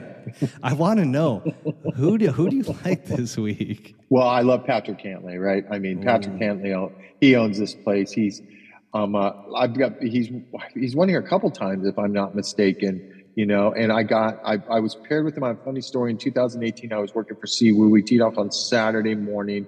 We were about 6 or 7 off the lead. Cantlay was paired with us. And Siwoo decides that he's going to go birdie the first 5 holes in a row out here to get close to the lead. And he made a monstrous number on number 8 or on number 6. He made a 9. He made a fucking 9 on a par 4 after birdieing the first 5 in a row. And the caddy's not going to walk to the 17 and go, hey, put it behind you. You're even for the day. Put it behind fucking you. 9, bro. That's going to be on ESPN tonight. Yeah. Cantlay loves this. Cantlay and his caddy, he has a famous caddy out here named Rev. We call him Rev. He's a great caddy, fucking great caddy. Who wouldn't be a great caddy for Patrick Cantlay? So Siwoo birdies the first 5 in a row. And then you get to number 6 out here, and it's kind of a little dog leg right to left. But the right side sneaks up on you real quick. There's a ton of desert. You can hit it into the houses. And he hits a big block. We're not sure if it went out or not over the fence. You can't tell because there's so much desert and cactus up there. And we don't find it. We got to march all the way back to the tee. He pumps one down the middle. It's a very elevated green. It goes like 30. It goes 30 yards up. So anything short just rolls all the way back down 40 yards. And it's really, before they regress, it's really tight. And then it'll just get right into that Bermuda, right barely into that Bermuda. So we're all up there looking for this ball for like 15 minutes. Goes back, re-tees, hits it down the middle. Short sides himself, goes after a pin he shouldn't have. Short sides himself, comes down 40 yards. And it's funny, I was watching the replay the night before on a different pin position. This was a tucked pin, like 4 over the corner from our angle. And Webb Simpson had done the same thing, I noticed. And he went high with his shot. He wasn't going to bump one into this sticky, grainy thing. So I'm sitting there with Siwoo, and he goes, you like high or you like low? I see bump into hill. And I'm like, well, I didn't want to say, well, I just watched this whole thing with Webb Simpson and other guys make a mess, but I like go high. And he goes, no, low, I'd take a bump. So tried to bump it 3 times, came back to his fucking feet, right? And he makes a 9 or whatever. So we get to the next hole, which is kind of kind of drivable. But Siwoo, as we all know, as Manny Vajegas verified for us last week, he got a temper bro shorter than short, according to Manny. So he pipes this drive down the middle on 7. And when you walk off of 7T, you walk through about a 10-yard area of cactus and bushes onto the next to the upper tee. So me and Rev and Cantlay are walking, we're walking behind Siwoo because we know he's going to lose his shit and we want to keep our distance. So Siwoo like takes 3 quick steps towards his cactus, right? And he fucking just shrooms this cactus right in half, and cactus goes flying everywhere. And we're like, holy fuck, everybody get out of the way. Yeah. So Patrick Cantlay has the biggest poker face of anybody, right? We've talked about his focus and his concentration. It's he's got a great sense of humor once you get to know him, but he's very steely-eyed and doesn't show any emotion. So we're all looking at each other like, oh shit, let's let him get up there away from us like 30 yards and try and cool off. So I'm walking with Rev, and I look down at Rev, and he's fucking bleeding bad from like his right leg, right? And I'm like, Rev, what happened to your leg? And Cantlay turns around and he goes, your fucking man, not almost took my guy out with that fucking driver, but it shot all this cactus into his leg. Now fucking look at it, and I'm like, oh my God, Rev, I'm so sorry, right? And I'm rattled. And I take about another 10 steps, and fucking Cantlay's in tears. And I go, what the fuck are you laughing at? And Rev goes, I cut my leg up on the hill looking for your man's drive. I ran into some cactus. That's just a little funny story that people that don't know Patrick Cantlay, and I'm like, oh my God, he's totally set me up. Yeah. And so we got to the green, and I know Cantlay very, very well from Southern California, from his early years getting paired with him a bunch, and he was like, we were standing on that green. He goes, I don't know how. He goes, I've been saying this to guys for years. I don't know how you do it. I don't know how you caddy for these Koreans that lose their shit like that. And I go, can I tell you something? We're even par right now. And I've seen this song and dance before. He's going to suck it up and he's going to shoot fucking 2 under. Patrick goes, I'll bet you $100 he doesn't fucking shoot under par the rest of the day. I nailed it. He hung in there. He shot 2 under. He finished in the top 20 or whatever. But that's just one of those funny off the path stories that you only see inside the ropes from a guy, Patty Ice, right? Patty Ice is actually a smart ass, and he's super funny. And the same thing goes with Tiger. You would never think that about Tiger, but he's always talking shit and cracking jokes in between shots, obviously before Sunday if he has a chance to win or whatever. But he is definitely my guy to beat. The Koreans, pick a Korean. Koreans love this golf course for the week, right? I'm kind of, Sung Jae's defending champ, obviously. Well, they're Kim's. They're Kim's. They're Is Tom in? At least Tom's here, so I think probably going to be a good golf course for Tom, right? I think Tom's going to thrive out there, especially after the President's Cup. Yeah. Siwoo has had a sneaky 2 or 3 good chances. I just mentioned one to do some damage here. And sometimes something happens. And like Manny was saying, man, if this guy could just keep his patience, he could have a chance to win every single week, as we know. I love the fact that now Manny's caddying for him this week, correct? That's confirmed? Yeah, Manny's in. Manny's got the bag. He loves Manny. I talked to him today. Yeah. We've been getting some messages on social media about that episode that we did. And people have been interested about whether or not Manny's going to be the full-time caddy or not. Yeah, so as it is right now. Caddy. Yep. Yeah, as it is right now. So I look for the Koreans. Sung Jae, Sung Jae obviously won last year. I wasn't on the bag. I wasn't too bummed about it. I had done my time with him. But the year before that, he finished 8th or 9th and made a couple critical mistakes on Sunday. He had a chance to win. So Sung Jae's going to be tough. Tom Kim, your boy, / my boy, he's growing on me. He's going to be tough. I think KH Lee is going to be tough. Oh, sexy man. That's a sexy man. You're very so hot. Sexy, very sexy, sexy man. And then the rookie that I've been touting, this SH Kim. It seems like this is a good Korean golf course for all of those guys. They just seem to, and they play good on golf courses that aren't super long and they're hybrid Bermuda, whatever it is. They play good on Bermuda golf courses.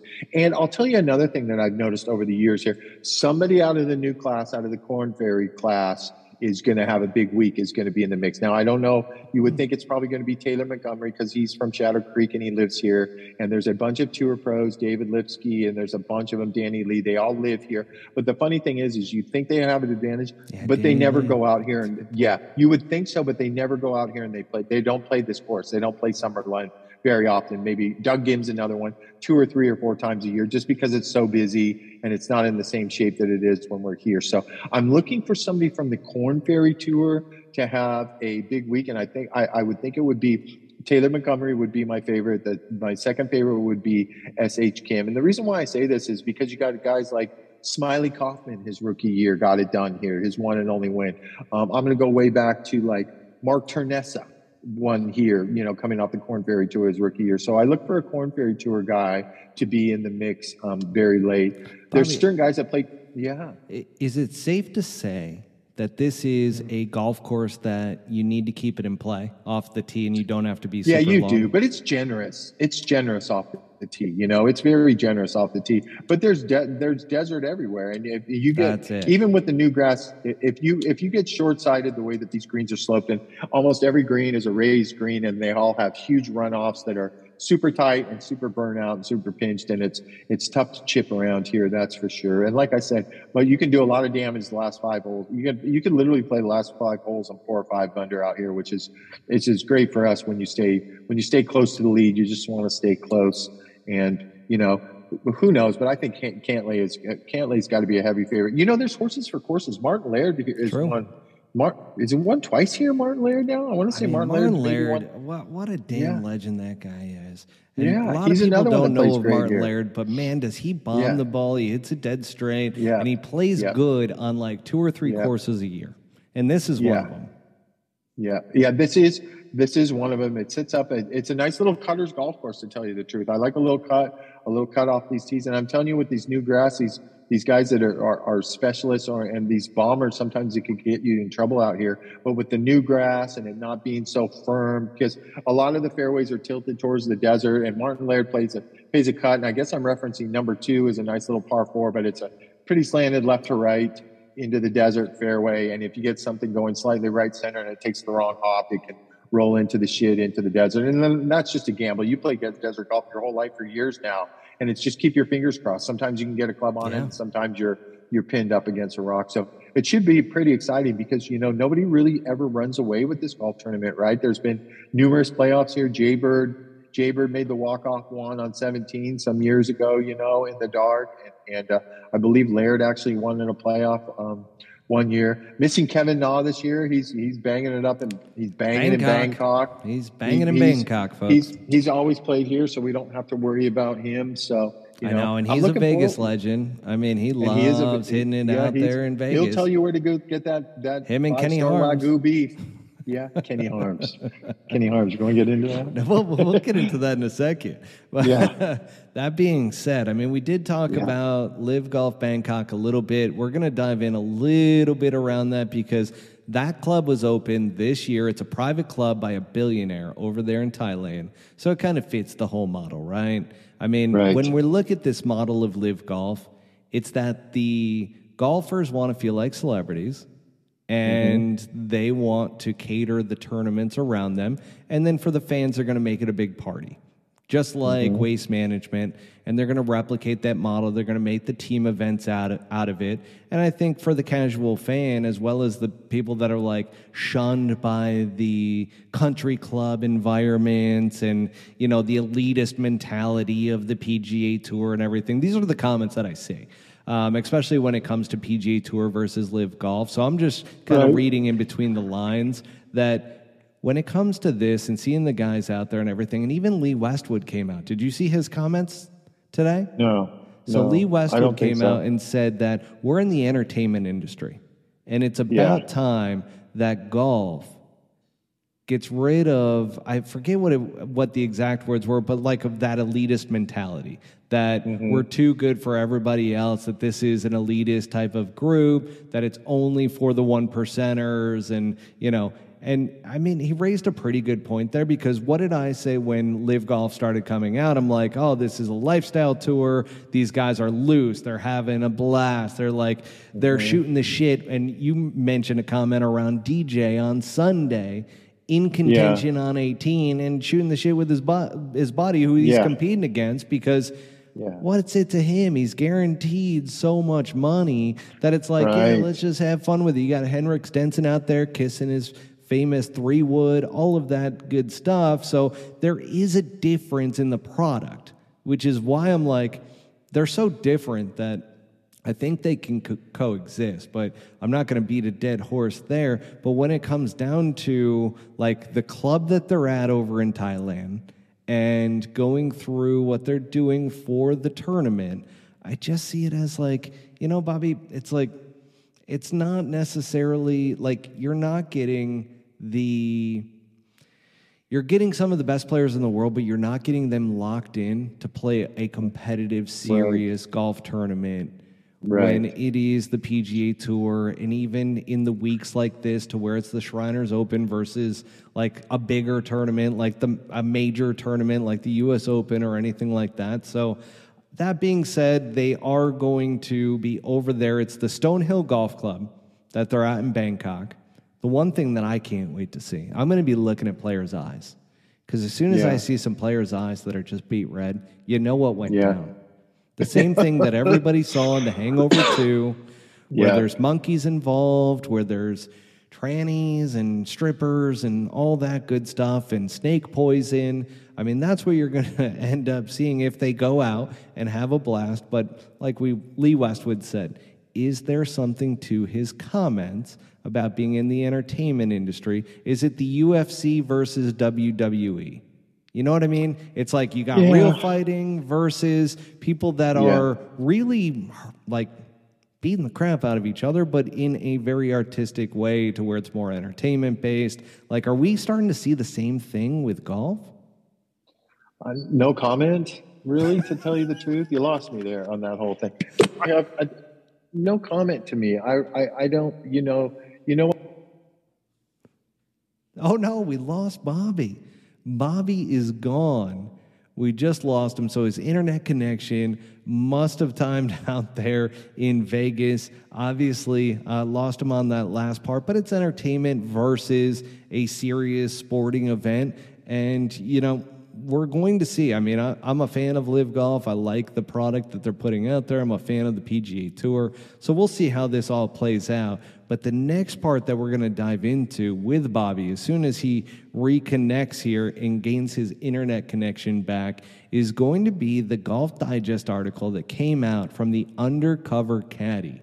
And the Undercover Caddy is a caddy on Live Golf and dropped quite a few quotes in a Golf Digest article. And here comes Bobby. So Bobby's coming back on now. Welcome back, Bobby. And he's connecting to the audio at the moment. But Bobby, I explained to the audience as to what I was talking about when it comes to entertainment versus a real competitive sporting event. That's the dynamic that I was drawing between the two. So you've got one that's more entertainment based, and I think that's where Lee Westwood was going with it, to where like we're out here performing to show you our talents. Where on the PGA Tour, you're getting a lot more of just that straight competitive, like it's very much so like real golf and competitive golf, in my opinion, versus more of the entertainment golf that we're out here for the fans, and like this is going to be like you get to enjoy our talent, so to speak, without us being stressed out and competitive. I mean, you could have just said exhibition golf against real golf, right? I can't use those terms, Bobby. I can. You piss off different people. Well, I can't, but you can. You're off absolutely people right. My whole life, yeah. But now we're diving. I hope you edit out what just happened with me going sideways there for a second. Really threw you for a loop there, Bobby. But no, now we're diving. I didn't know if that thing comes off, the whole thing shoots. I had no idea either. That was fantastic. I saw just a piece of equipment come out of your ear, and then all of a sudden you're off of the Zoom, and I'm like, oh, what do I do? But that's staying in. That was fantastic stuff. Now, when we look at Golf Digest article on the Undercover Caddy on Live Golf, and here's the quote. This is the quote from Read it to me. Golf Digest. Read the whole thing. It's fucking great. And this is about Live Golf. It's fucking great. For the first time in my career, caddies are treated like people. Does that sound melodramatic? Not if you're a caddy on the PGA Tour. Now, all right. First of all, yeah, I even had a tough time. They get whatever they get whatever they want over there. Yeah, They get agreed. whatever they want. Get catered to, and I get that and Yes. everything. But like to say that you're treated like people, do you not feel like you're treated like a person on the Bro, PGA I've been Tour? out here for 16 or 17 years. The early years were a little rough, that's for sure. But everything has changed. Our food and the way we were treated. And they ask us, I had the tournament director come up to me on the first tee today for the Pro-Am. And he's like, Bobby, thanks for coming back. They go out of their way. They do it every year. Is there anything we can improve on? And I told him, and I go, honest answer. And he goes, yes, Bobby, flat out honest answer. I go, the breakfast for us needs to be a little bit better. It's your standard scrambled eggs, breakfast burrito, sausage patties, maybe a little fruit. Who knows how long it's been sitting in there and that kind of stuff. I go, that's the only thing. And he goes, really? I go, yeah, you got to keep pace with all these other tournaments, because all these other tournaments have just been upgrading caddy facilities. I mean, we have massages available. There's been almost every week we can get ourselves worked on if we're not feeling good and that kind Bobby, of stuff. So, I mean, according to this live golf guy, I mean, that's he's got bullshit. massages with happy endings that are Right. available in Bangkok. Well, that's Bangkok, right? You'd think that's good over here in Vegas too, wouldn't you? And the bitches are probably a lot hotter over here if they're bitches. Deshaun Watson got a lot of trouble for assuming. Yeah. He's only down for a little while. He'll get over it. He got a lot of money too. Who do you think it is, though? Well, it's funny. As soon as you sent that to me, I went down every player and tried to figure out what caddy was with every player. And it couldn't. And I'll tell you, there was one guy that came to my mind. But the one thing that you didn't read in that article was how they said that, like, our tour liaison, if I'm saying that, like, reps who walk the range, who is Jason Gore's new position out here. I saw Jason Gore out here for the first week. He's now working for the tour, not the USGA. That's his position, that they shine caddies on. And I've never had that experience because I've been close with Ross Berlin, who's retired, and Andy Pasner, who is vice president of competitions. They always ask, hey, how things are going and that kind of stuff. And as much shit as Jay Monahan's taken, Jay Monahan went out of his way to make sure that caddy facilities and caddies getting taken care of was a high priority.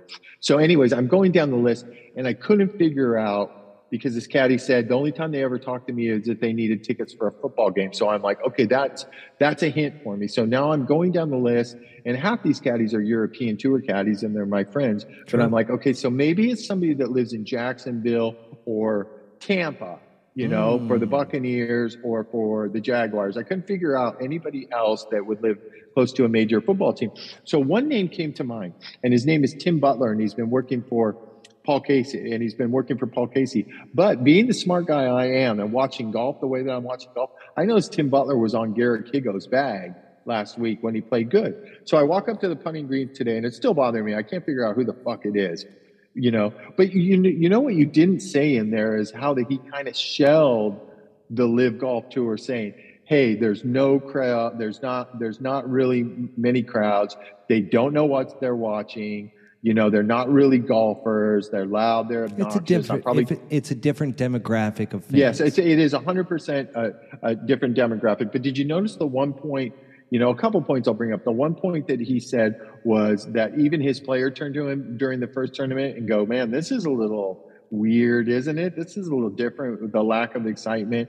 I also did notice, did you hear what he said about how he has a financial arrangement with his player, that he's not getting your standard 8 and, for people that don't know, most caddies, we get 10 to 12% off of a win. And we usually get anywhere from, so Koreans will pay 5% outside of a top 10. Most guys don't do that anymore. And then you get pretty much 7 or 8% across the board. So they had a little deal worked out right there where he's not going to get as much as he said he was. But he also said, which was another hint to me, that it wasn't it wasn't Austin Johnson or any big caddy or Kessler or Patrick Reed's brother-in-law that was making big money the last few years, because he said, I'm going to make more money this year than I made the last 3 years. So that was another hint. So I come up with this Tim Butler name, had been working for Grillo, went to Paul Casey, and then I saw him on the putting green. I go, what are you doing? He goes, what do you mean? And I go, well, I know what you did last week. You tried to win with Garrett Kigo. That was a great week, but you're not working for Paul Casey anymore. And he goes, I couldn't take it anymore. And I go, Paul or the tour? And he goes, a little bit of both, mostly Paul. And I'm like, because I guess Paul hasn't been playing good for 2 or 3 years. He's been battling some injuries, and he's a tough bag. Paul will even tell you he's kind of a tough bag. So I'm like, oh, are you? And I just flat out asked him, I go, were you the fucking undercover live caddy? And he looked at me and I go, do you like football? And he goes, yeah, I like football and that kind of stuff. I go, you live in Jacksonville or Tampa? He goes, no, I live somewhere else, but I'm a big football fan of this. I go, oh, so fuck, it wasn't you. And I pulled up the article and I showed it to him. I go, who do you think this is? And he goes, man, I have no idea who it is. And I go, well, then let's just talk about this live tour. He goes, listen, they give you whatever you want. You know, you're not renting a car as a caddy. You're not paying for a hotel room. You're getting extra money to wear the microphone. It's mandatory to wear the microphone, you know, if your player is in contention. He was going through all the good things. And then he goes, and then I go, well, is there any bad things about it? And he goes, because there's no pressure, man. These guys got all this money up front. So it's not like they're out there grinding, really trying to learn these golf courses to get in contention. They know that they know that they're going to make X amount of dollars no matter what. I go, what about this whole financial thing here? Did you have a deal worked out with Paul? And he goes, no, Paul was still paying me. Of course, none of us get any piece of contract money or upfront money, or, you know, I've been overseas with guys like Brendan Steele where he plays some French Open and he's getting $100,000 to go play. I don't get a piece of that. I don't get a piece of any of that. I get my weekly. His weekly was the same. His percentage was the same. So, but I know that I had read in the past that there were some deals made where, you know, and this guy obviously verified it, this mystery caddy, and it's killing me to try and figure out. So I'm tell me your theory, because you told me early. Yeah, here's my theory. It's Kenny Harms, who's on Kevin Na. And by the way, because of the Vegas connections with Kevin Na, I bet you he was asked for football tickets for the Las Vegas Raiders. But he lives with Kevin's connections, I could see. I bet you that the officials wouldn't go, the PGA Tour officials wouldn't go to Kevin Na for that. They'd go to Kenny and ask Kenny, hey, can you hook this up? Because Kenny, here's my backup to that. Because Kenny just posted a video today, which I'm glad that we're doing that. Or we're doing the podcast today because we actually have a little bit more insight on this. Yeah, we do. So he posted a video where he's literally in the video saying, and I'm actually treated like a human being. Look at this. I'm able to use the same locker room as the golfers. And he's walking through and they're showing him where the locker room is. And I mean, it's a sick setup. I'm not going to lie. In the locker room in Bangkok, like they have each of the teams in like separate locker rooms. It's pretty cool setup. But that video right there showed me that, there's a chip on his shoulder. And then you bring in the Vegas connections and it's like, where do you ask for connections? It's normally fucking Vegas. Because normally if you know somebody and you're around the Vegas connection world, somebody's got a connection to get you, whether it's a UFC fight, a boxing fight, the Raiders. I mean, you go on. And in Vegas, it's like you can get hooked up if you know the right people. So that is why I am going, my guess is Kenny Harms. Well, I'll give you a little background. I've known Kenny for a long time. I've known him for 15 years. He is... I'm going to start out with some good things. He is a top 10 caddy on the PGA Tour now on the Live Tour. He does a lot for Kevin. He's all in. He's a fantastic green reader, but he's sour grapes. When you talk to him, he is sour grapes. He has an opinion on everything. He's never wrong. You're playing into it. He is that fucking caddy who is, you know, there's a small percentage of caddies that are millionaires, right? And Kenny invested his money the right way, and he owns a lot of property down in Orlando, and he's not afraid to walk into the caddy room after some caddies have had a bad day on the golf course and tell him, you know, hey, the stock market's booming, I'm killing it on this, I'm redoing my fourth house, I'm drinking this kind of wine. He's that guy. He's that sour grapes wine who's very opinion on everything. And I could see Kenny doing that because he's a fully vested Live caddy now. He was the genius of, remember when they got their backpacks and their little care package and everything like that? You know, he was the one who's like, oh, we got a backpack and that kind of stuff. And I'm like, you should see the fucking bag we got at the US Open. You know, it's like a fucking $300 bag. I'm thinking about selling it on fucking eBay for $500. because there's only so many made of them. It's I just stare at the thing. I don't even want to use it. It's so fresh. So I could see, I could see that. I could see that being Kenny. I saw a little piece of that video of him viewing the chipping area and telling you how great things were. This supposed caddy also said in that article too, he's like, I can't understand for the life of me why the PGA Tour doesn't put $1 million aside to fly caddies, pay for caddies to pick up the tab for caddies to fly places and pick up the hotels, which number one, it's never ever been done like that. That's why we get our weekly expenses. But number two, can we mention a good point? There's 48 fucking guys in that field, and it's Saudi unlimited money, and there's 148 guys average in our fields, and the tour is not going to pick up a bill like that. But can I say something good about the tour too? Yeah. When we were going through the pandemic and that kind of stuff, they had charters flying us from tournament to tournament. We never had to pay a fucking penny for that. So they wanted to keep the sport going. And, golf was the first sport, big sport back up after the pandemic. We took Jay Monahan, we took the chance to get sports back out there for this country to let everybody know that, hey, things are going to be all right. Golf is up and kicking and that kind of stuff. But I could see it being Kenny for sure. Want some scoop? Yeah. Want some scoop? Give it, Bobby. Mito Pereira. What about him? Don't bet on him this week. Oh, boy. Yep. I'm not giving you any names or anything like that. But Mito Pereira is playing this week, and he is playing 2 more fall events, the guaranteed ones, to see Zozo in Japan next week, which is 70 field, no cut, make as much as you can in CJ Cup. And I was talking to somebody today, and he's been on our podcast before, and he wasn't giving me 100%. But here's my tip to any gamblers. Bet against Mito Pereira this week, because maybe just like about Dustin in April last year when his deal was probably done, these guys have lost the fire.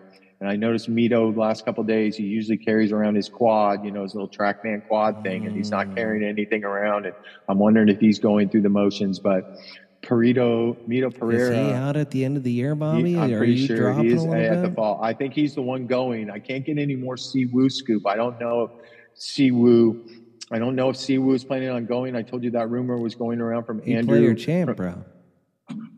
Well, I work for Barbasol champ, bro. No big deal. Yeah. So I don't see as much excitement as Siwoo got, out of the President's Cup and that kind of stuff. And keep in mind this.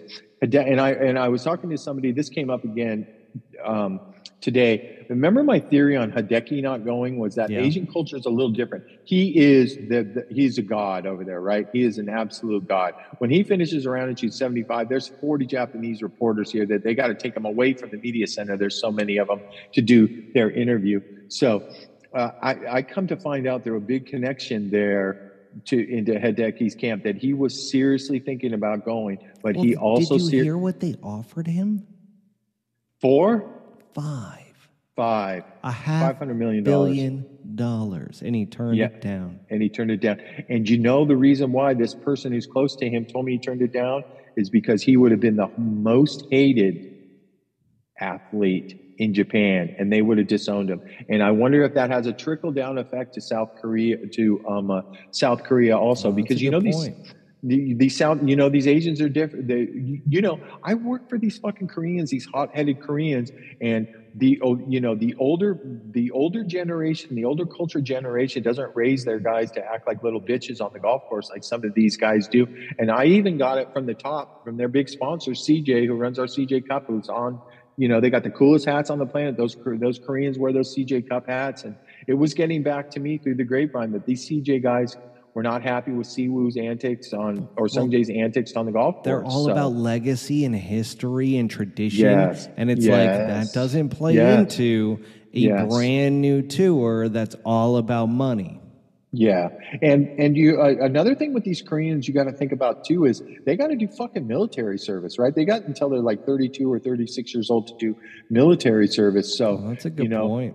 Are these live guys going to be, it goes off of world rankings, and we'll get into that next topic that you want to bring up that just broke today. I think it's a publicity stunt on Liv's part personally, but these Koreans are life and death to catch a medal in the Olympics, because it gets them out of that whole military thing, which is derailed careers. It's derailed Sang Moon Bae.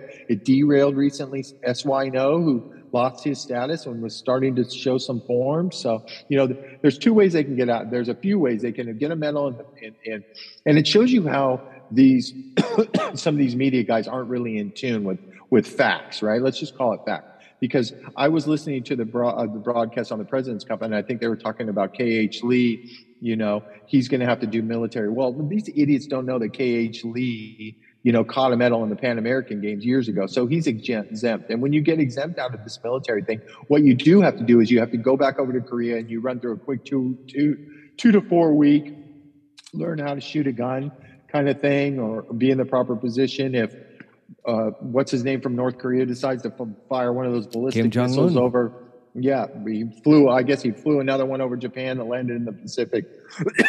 Excuse me, last week. So that's something about the Koreans too. So now I've changed heart. I don't see Siwoo going. Now I know where Siwoo is right now at this moment, and he's sitting down at that JW Marriott Rampart Casino. He's betting $2,000 to $5,000 a hand. So that was my one theory, that maybe Siwoo needed to go because he wanted to make the easy money. But there's another way up front, pay off that. Get that guaranteed up front. And Siwoo's dad has been sick for a while, for 3 or 4 years. He's smoking cigarettes. He'd smoke 50 cigarettes a day. I'd watch him, and you'd hear him out in the crowd with his cough, and you're like, man, he doesn't sound healthy. And Siwoo finally told me, yeah, he's not. He's going to have to quit the cigarettes. He went back home to Korea. So now Siwoo's over here flying solo without the parents around, which doesn't happen with Koreans very often. But these Koreans can also, if they want to, let's say that Siwoo gets to 33 or 34 years old, and he already answered this question politically properly for his country in an interview that I read. They can take American citizenship, right? And Siwoo flat out told me once, I go, what happens if it gets to the last year and you're going to have to go do military service? And he flat out told me, he goes, I become an American citizen, bro. He goes, I'm not going to go do military. I'm a golfer. I'm good at what I do. I'm just not going to do it. And I'm like, well, what's the repercussions on something like that? And he's like, repercussion? What does that mean? Repercussion? I go, what bad can happen out of that? He goes, the only bad thing is that my country would not be happy with that, number one, because he's kind of, I've walked through airports with Siwoo before in Korea, and he's a fucking legend over there. They harass him. He can't go through. I'm not saying it's like DJ or MJ walking through an airport, but he's pretty popular over there. But the deal is you can only go back to Korea, I think, 60 days a year. But if push came to shove, I would imagine that's the way he's going to go. So, but you can go ahead and make 2 bets. Make a bet against Mito Pereira this week, and make a bet that Mito Pereira is bon voyage to the Live Tour. And once again, this is another week that I'm going to tell you, and I mentioned this in Napa, that nobody is talking about the Live Tour on the putting green or the driving range. It's almost like I said, we're at this point where we're going to play our tour, you're going to play your tour, and they're really no threat to us anymore, other than throwing out a lot of money and cherry picking maybe 2 or 3 more players. But it seems like they got their 48. Obviously, there's 10 or 12 of them that you can bust out of there that nobody would really miss. But without the world rankings, and I'm teeing you up to go into this thing that broke today. So I do have one question though. I do have one question though, from the Mito Pereira side, because him and Joaquin are best friends. And Abe, and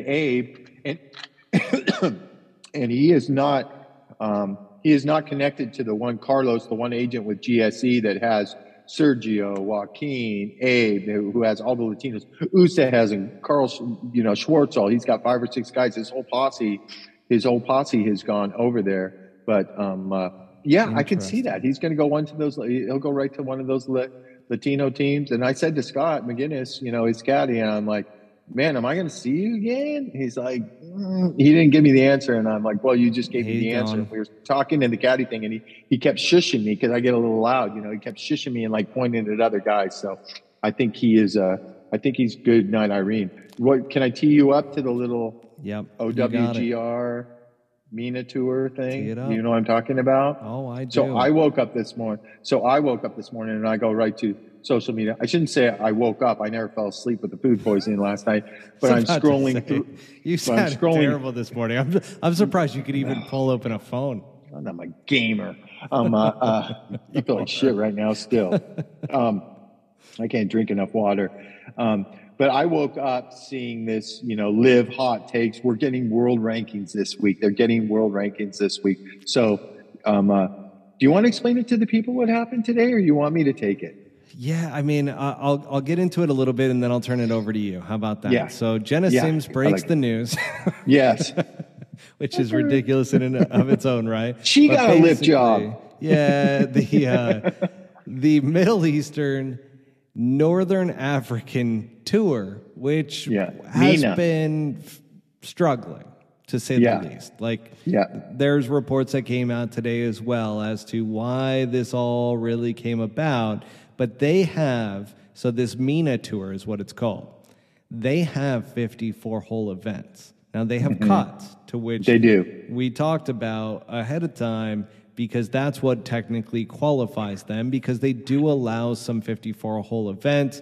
It's what they did with the Hero World Challenge back. They made some exceptions there and opened themselves up from an official World Golf Ranking standpoint to allow this type of stuff to take place. So what did Live Golf do? They teamed up with the MENA Tour, and obviously they have the Middle Eastern ties with Saudi Arabia and Dubai. And so, long story short, they're claiming that because of these ties, that the guys playing in Bangkok this week are going to receive official World Golf Ranking points because it's technically going to be a MENA Tour sanctioned event. You want to take it from there, Bobby? Yeah, so I'll take it from there, and I'll open up with this publicity stunt. Number one, I believe it's a publicity stunt.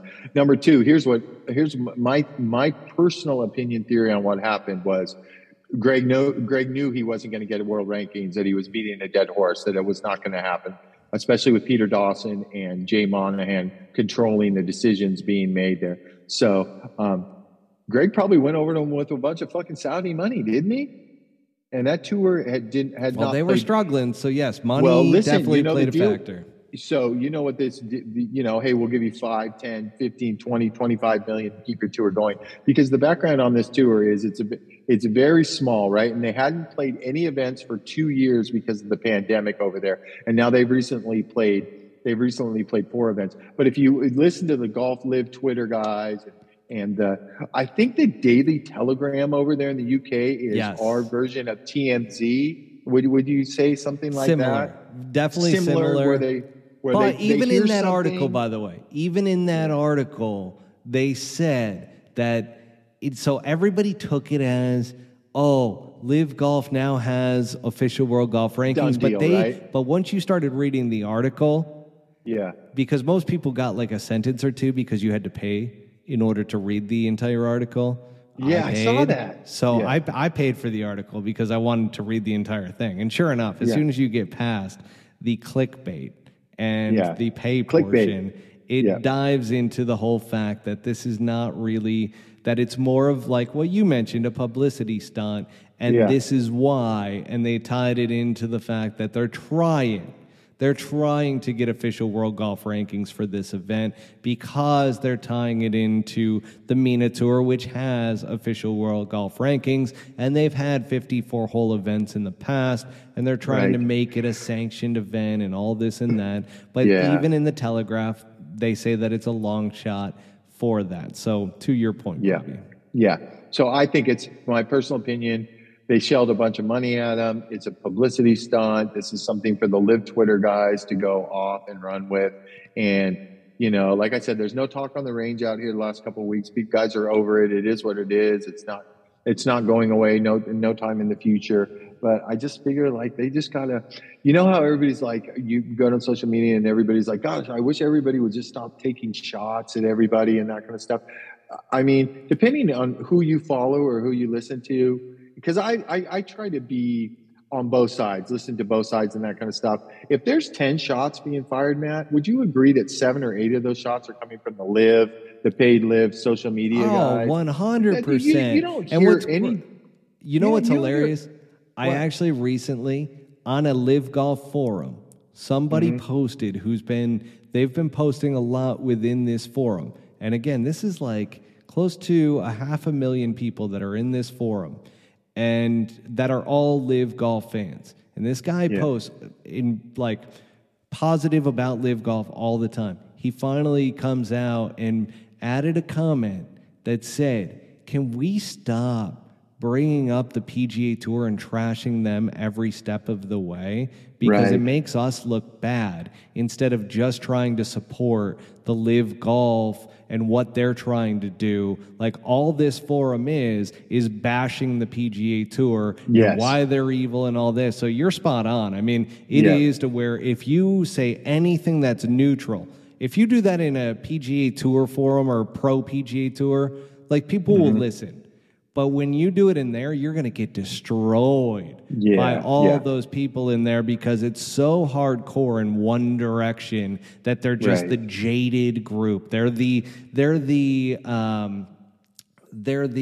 not popular crowd. They're the outcast. Outcast is the word I was looking for, but they're the outcast group of the golf world. And they're like, they have a chip on their shoulder and they're constantly battling against, but they end up being the ones that drive the majority of this. Yeah, for sure. 100% for sure. So we'll see. I guess I want to say this. Are these guys, if they're supposedly close to getting world rankings, number one, that paperwork and everything's not going to get shoved through in the next, I don't know, what's the time zone over there in Thailand? Are they ahead of us, behind us? Oh, they're way ahead. Yeah, so it's actually, so we're sitting here October 5th. It'd be October 6th over there, probably during the daytime. So are you going to tell me before these guys step onto the tee when they're getting in the locker room, there's going to be a billboard that says, okay, guess what? You're getting world ranking points this week. If it was a fucking done deal, it would be all over everywhere, and these people would be popping off about how they're getting world record points. So I think Greg reached into the Saudi pockets, threw out some money, and this was his last-ditch effort to get some world ranking he's points. Reaching for straws at this point. I mean, he's trying everything he possibly can because as it leaked about several players, they were told by him directly that they were going to receive official World Golf Rankings and that this was a done deal, that it was only a matter of time. Like, they were promised a lot of things in switching over, which that's a tough one. Hey, Matt, Greg's been lying the whole time, right? Same Greg Norman that told Sergio over here those text messages to everybody else. They can't suspend you. They can't suspend you from the PGA Tour. You're an independent contractor. He did say that. Well, he was wrong. Sure. He was wrong about that. He was wrong about that. So we'll see how it goes. I mean, I'm going to wake up tomorrow morning. We tee off super early. We're 7:49 tomorrow morning. You got to get going, man. You got to rest up. I do. I know you've been pounding that Fiji water, which you love, which has some great minerals in it. I mean, from the volcanoes and everything. Tums are good. Tums, some artificial substances there. I mean, don't get drug tested out there on the PGA Tour, Bobby, because Tums might show up. I'll tell you what, when you get food poisoning, man, I hope there's no kids listening to this, but when you get food poisoning, when I get food poisoning, I've had it 2 or 3 times, there is one thing and one thing only that makes me feel good, and that's a little nibble off of the side of a Xanax, right? So it just relaxes me, and I can actually sleep for 3 or 4 hours. And calms your stomach a little bit? Yeah, exactly. And I'm not going to mention the player's name. You know who he is because I sent you the text. But I reached out to a player a friend. This is why I'll never be on the cold notes. This is why I'll never be Bones, because I'm too damn honest. But I reached out to this guy because I know he suffers from anxiety, and I'm not telling you that he takes it before the round and that kind of stuff. But if he's in contention, he probably has a little bit of a Xanax the night before, so he can get some kind of sleep and relax his brain. So I reached out to this guy, and I'm like, man, I struggle and that kind of stuff. Can I meet this friend on the putting green? What time does this friend play in the Pro-Am? And he gave me a couple of Xannies, and as soon as we get off this thing, I'm going to nibble on a quarter. And my two favorite shows drop new episodes tonight. I'm a big fan of this thing called A Handmaid's Tale. Have you heard of A Handmaid's Tale? Yeah, which that's is very aggressive. Dark. It's very dark. So that's a dark. new one. And I grew up in the Star Wars ages. Right. Are you watching the series on Disney Plus? What's his name? Andor, the new one, Andor. So a new Andor dropped tonight too. So I'll be up for another hour. So.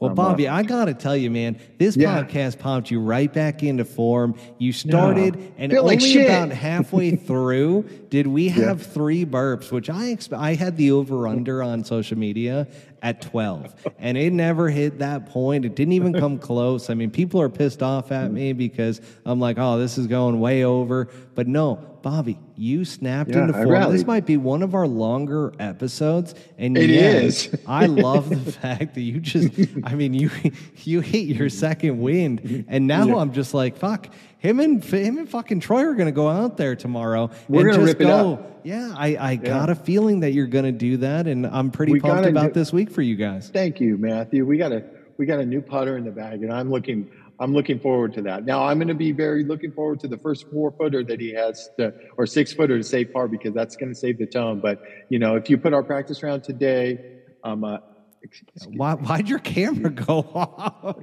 It said low battery. You're cutting this. Oh, yeah. You got some serious editing. You ain't going to bed till 4 a.m. with all the editing you got to do. You got to bring this down from 3 hours to an hour and 20 minutes. He played 6 under in his practice round the last 2 days. So let's go kick some ass, and I'll check in with you next week, my friend, and we'll have plenty to talk about this tournament, and we will have plenty to talk about what happened with Bangkok, and then we roll into our 2 huge tournaments coming up, Zozo and the CJ Cup in the next 2 weeks. We got some big news around pole hook golf in general, maybe a studio coming up. So let's put that in. There's going to be some interesting stuff that we've got to talk about next week. So looking forward to it, Bobby. All right, you have a great tournament, and thanks, can't buddy. Wait, buddy. All right, my man. I'll check in with you later. All right, peace. Bye-bye. Thank you for tuning in to Season 2 of the Pole Hook Golf Podcast. Make sure to hit subscribe and go to www.polehookgolf.com for more information.